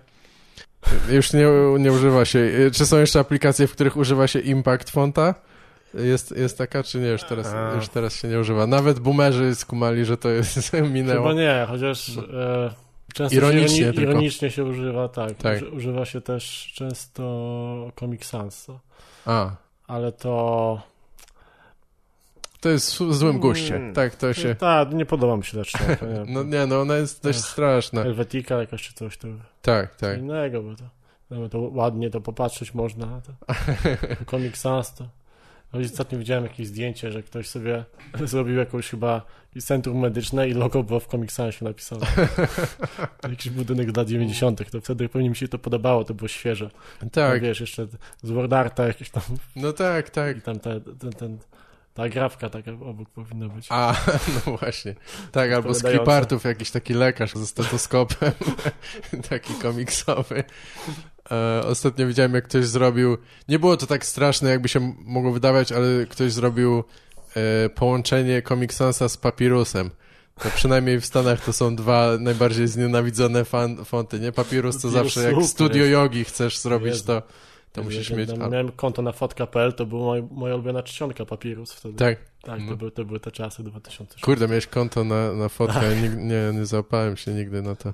Nie, to było 2000, nie wiem, 5, 2007, w tych pewnie latach gdzieś miałem konto. Ale co tam się robiło? Oceniało się dupeczki, czy są fajne, wiesz, czy nie? Tinder taki jak teraz, nie? Tylko, że... Tak? Można, w sensie ludzie nawiązywali tam kontakt jakiś? No ja tam poznałem kilka osób, więc dało się, tak naprawdę możesz, wiesz, możesz poznać na Fixi, możesz poznać ludzi tak samo, albo jest taka aplikacja, jak ci coś zepsuje w domu, to zamawiasz tego, jakiegoś specjalista od tego, nie? Albo możesz poznać kogoś, nie wiem, na Uber Eatsie jakiegoś, nie? No w sumie tak, no. Więc, Fotka.pl to była taka, wiesz, taka z naciskiem na randkową, wydaje mi się. Taką, Ja się oceniało zdjęcia, wiesz, na 10, tak wiadomo, że 10 ci dała, to że ona zainteresowana, więc mogłeś napisać w komentarz. No tak. Tak, nie skumałem. Ja myślałem, że tam ludzie tylko się... Takie wczesne lajki to były, że ludzie tylko oceniali swój wygląd wzajemnie, ale można było pisać wiadomości. Można było pisać wiadomości, później to się zepsuło, bo te wiadomo, tam weszły te jakieś super możliwości za pieniądze dodatkowe. To wiadomo, to zawsze się psuje później, tak samo nasza klasa, te eurogąbki weszły. Gąbki? Eurogąbki były na naszej klasie. Kupowało się eurogąbki, żeby tam sobie zablokować śledzika, albo żeby nie było reklam, czy coś tam, żebyś widział, kto cię podgląda. Kurwa, kto mnie podgląda? Jezus Maria, cały dzień zachodzisz w głowę, kto cię podgląda, kupujesz eurogąbki i już wszystko widzisz. Jaki to jest klimat, zupełnie mnie to ominęło też. Później zaczęły wchodzić, wiesz, te koszulki sprzedawane z naszą klasą, merch. Nie, to był żart. Okej. Bo już pomyślałem... Nasza klasa, wiesz, poszła całkowicie, wiesz, monetyzację, już sprzedać koszulki, nasza klasa, łączy się ze swoimi. Bo to byłby, myślę, że taki całkiem, użyję słowa hipsterski item, gdybyś mógł teraz mieć koszulkę naszej klasy. Na maksa. Ja bym chodził. To chyba tylko pracownicy, jeśli ktokolwiek dostał. Jeśli chodzi o takie popularne aplikacje strony, portale, które wtedy były, to na Epulsie byłem chwilę, ale to jakby nie kumałem tego. Na czym? Epuls to się nazywało. To nie, kojarzysz to? Chyba nie. Bo ty byłeś w Stanach chyba, nie? Kiedy ty byłeś w Stanach? W jakich latach? Możliwe. Znaczy, wiesz co, ostatnio to 2005-2010. Okej, czyli jakby czas świetności Epulsa, to jakby ty byłeś w Stanach. Więc tam siedziałeś pewnie na InGagu w samym czasie. No może tak, odkrywałem pewnie Facebooka, chociaż to trochę później, ale... Więc tego tak nie do końca, ale Fotka, nasza klasa później, jak wszedł Facebook, to wiadomo, wiesz, gadu poszło w odstawkę, bo wcześniej to było gadu cały czas. Tak? Gadu funkcjonowało aż do 2011 roku jeszcze było. Pamiętam, że jeszcze w 2010, mimo że już miałem Facebooka, też tam nie było wszystkich ludzi, to zdarzało mi się pisać z kimś na gadu. A później jak już wszyscy się przenieśli na Facebooka i tam był Messenger, więc nie było sensu trzymać swoje gadu i to, wiesz, poszło w pizdu i wiesz, gadu padło i chyba istnieje, ale ktoś tam ich wykupił pewnie. Chyba tak. Pewnie Żabka ich wykupiła, bo Żabka wszystko wykupuje teraz. Wiesz, tak? Żabka będzie dronami dostarczać jedzenie, naprawdę. Jak oni inwestują w tą firmę. Kurwa. Tam było kilka takich nieodżałowanych, znaczy ja to ostatni raz używałem chyba w liceum, ale na gadu były emotikonki, animowane, których kurwa nie ma, były ruchające się emotikonki, była żygająca i jeszcze jakieś takie inne znudzone. Taka zielona z językiem i taki jest kwadratowy nawias, taki uśmiech, taki ironiczny, nie? Tak, z takim nawiasem. Tak, faktycznie. Wysyłałeś komuś, to kurwa, co, zły jesteś nam? W ogóle koncept tego, że jak wysyłasz coś komuś bez ikonki tej takiej uśmiechniętej, znaczy, że jesteś obrażony, bo jakby musisz.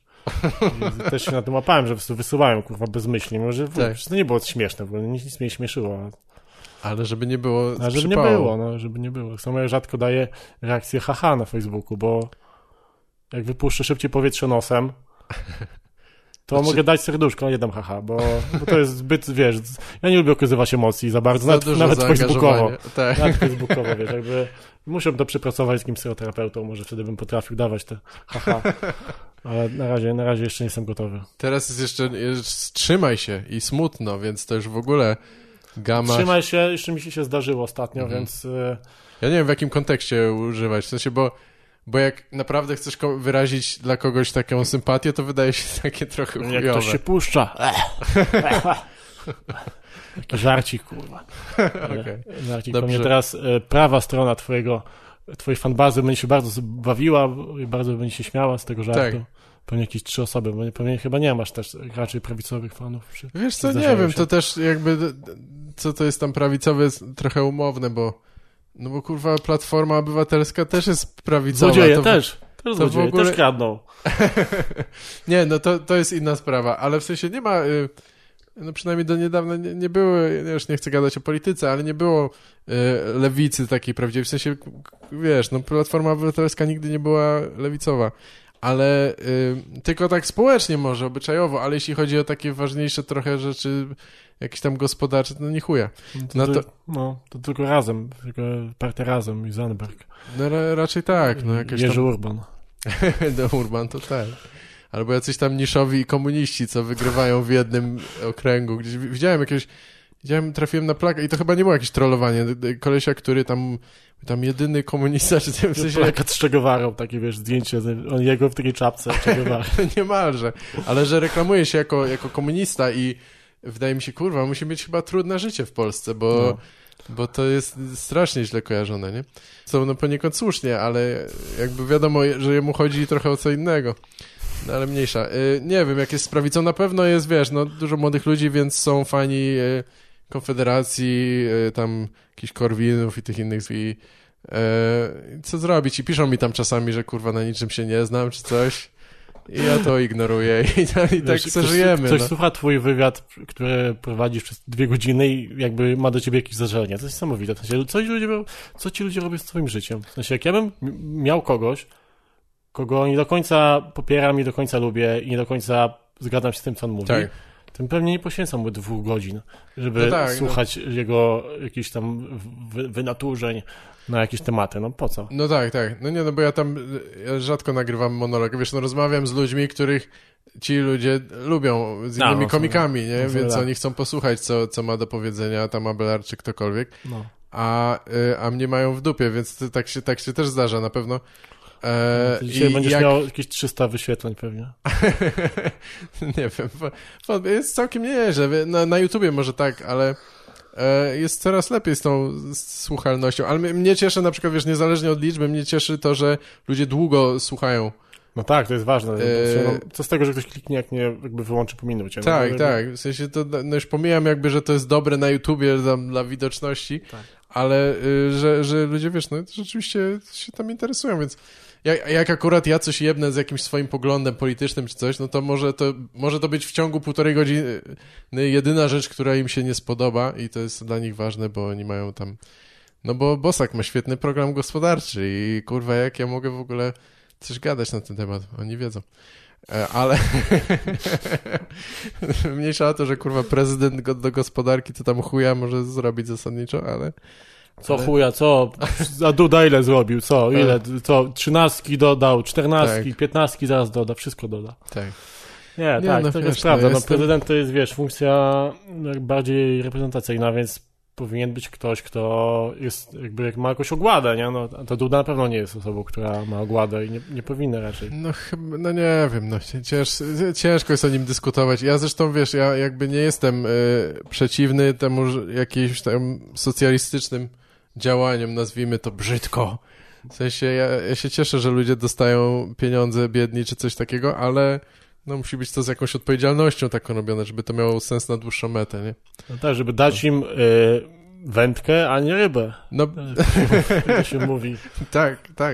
Jak nie można kurwa rozdawać, jak się mówi. Bo to tak nikt nie będzie pracował. To też mnie zawsze bawi, że jakby ludzie myślą, że dostaną tam, będzie dostawał 500 złotych, to kurwa już do pracy nigdy nie pójdzie. Nie, to nie był taki Gdzie są ci ludzie, co żyją za te kurwa 1000 złotych? To jest niesamowite. No wiesz, tam rzucają tak pieniędzmi do góry, tak jak z Knerus skaczą, wiesz, mkwacz do tego skarbca z pieniędzmi z 1000 złotych na twoje dzieci. Miejsce w takiej małej. Miejsce takiej do mycia twarzy.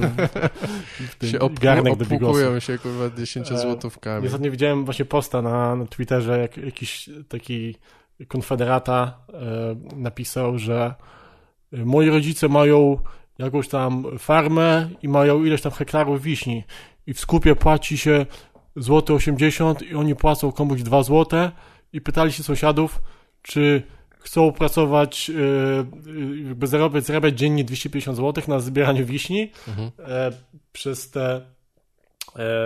te na tym polu.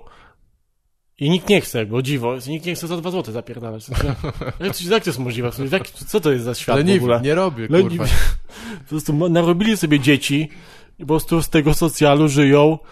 Tak. A dlaczego moi rodzice nie zapierdalają, nie tego nie zbierają? Co?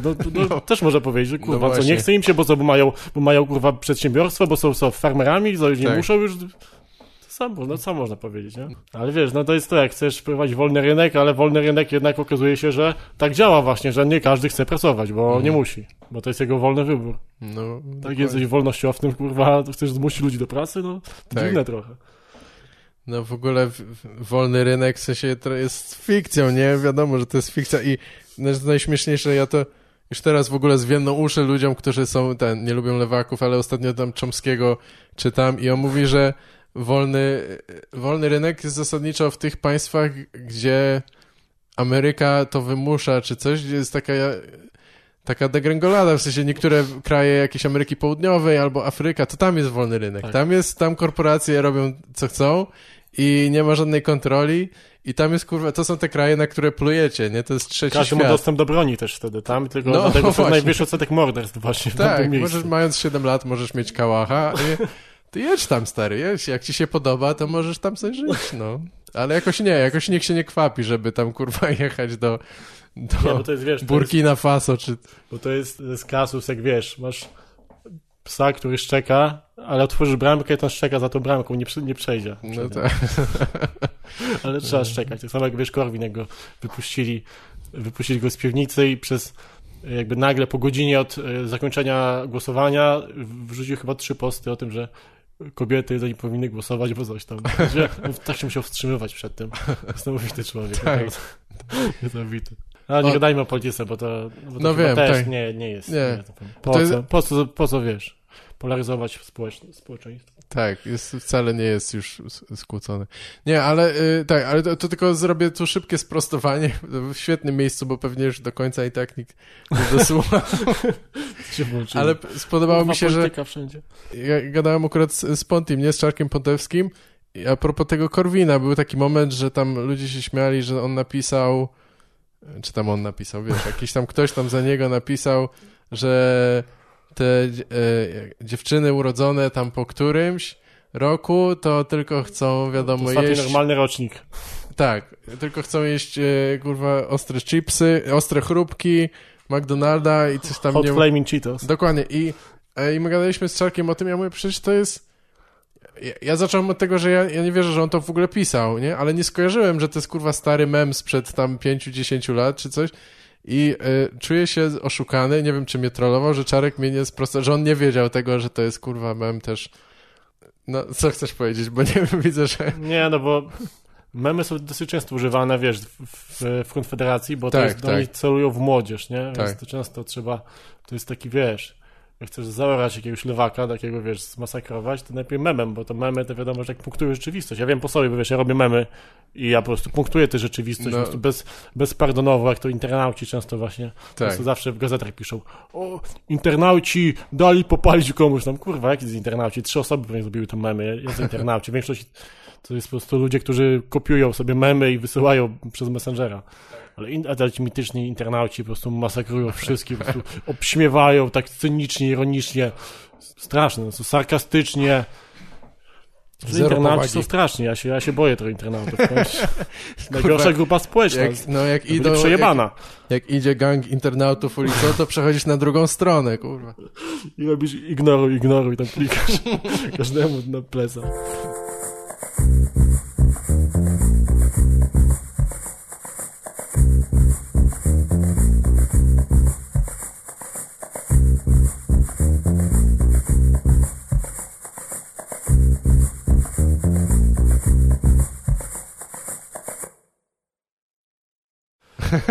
Widzę, że masz tatuaż z napisem. To jest nazwa tego filmu takiego? Tak, dokumentalnego? To był mój pierwszy tatuaż, wiesz, jak jeszcze byłem młodym idealistą, czy coś. Śmieszny. A dalej ci się ten film podoba, czy to już jakby... Wiesz co? Już ci przeszło? No już go nie oglądam raczej. Widziałem go parę razy. Raz go... to jest Kojaniskacji, to właściwie to nie jest film dokumentalny do końca, jest taki, kurwa, art film bardziej, tak. Ale masz rację, że tam nie ma aktorów, czy nie ma za bardzo fabuły Tak, jest to taki film, powiedzmy, symboliczny czy coś. Wiesz co, dla mnie to jest coś takiego, co dla mnie w pewnym momencie już nabrało innego znaczenia, bo to słowo to tam znaczy...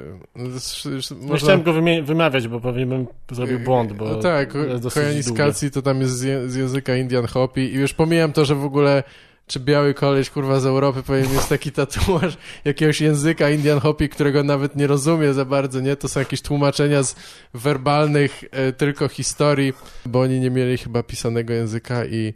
No ale to tam znaczy, tam wiesz, życie w chaosie, życie tak, wytrącone tak. z równowagi. Oni mieli swoje jakieś tam proroctwa i symbolikę, która jest odzwierciedlona w tym filmie, nie?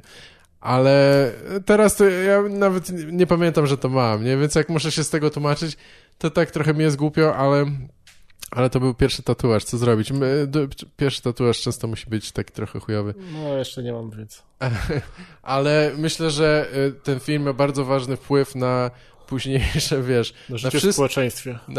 Tak, dokładnie. To samo jak Joker. Na maksa. Nie, myślę, że zainspirował przez swoje korzystanie z takich przyspieszonych ujęć i jakichś takich animacji poklatkowych, zainspirował bardzo wielu chujowych reżyserów reklamówek w przyszłości telefonów komórkowych, gdzie jest miasto i wszystko się porusza jak układ scalony, przebiegając. Plus miał takich, pamiętam, miał taką reklamę kiedyś właśnie taką, wiesz, bardzo pompatyczną i tam muzyka taka grała, tam Hansa Zimmera tak. Tam biegały konie i tam tak, no właśnie. To jest tak, to rzeczywiście tym i światła, kojarzy. Tak, miasto tak. Samochodów na Manhattanie. Dlatego wyszła chyba jakaś kontynuacja tego filmu. Tak, nie? to jest w ogóle trylogia. Dwie części, tak. To jest trylogia i ten sam koleś chyba był producentem, później jeszcze jest w ogóle cały trochę nurt filmów, który Baraka też była bardzo, nie wiem czy to widziałeś, ale to inny reżyser chyba, ale też takie ujęcia, tam są z kolei jakichś takich tak zwanych, powiedzmy, prymitywnych kultur, czy z różnych jakichś takich ludowych, tradycyjnych obyczajów są ujęcia, że tam jacyś, wiesz, Indianie w lasach tropikalnych Ameryki Południowej, gdzieś tam w Azji i też jakby nie ma tam fabuły, natomiast no, wizualnie to jest fajne, ale nie wiem, ja mam jedno tylko takie, nie podniecam się tym już teraz tak bardzo.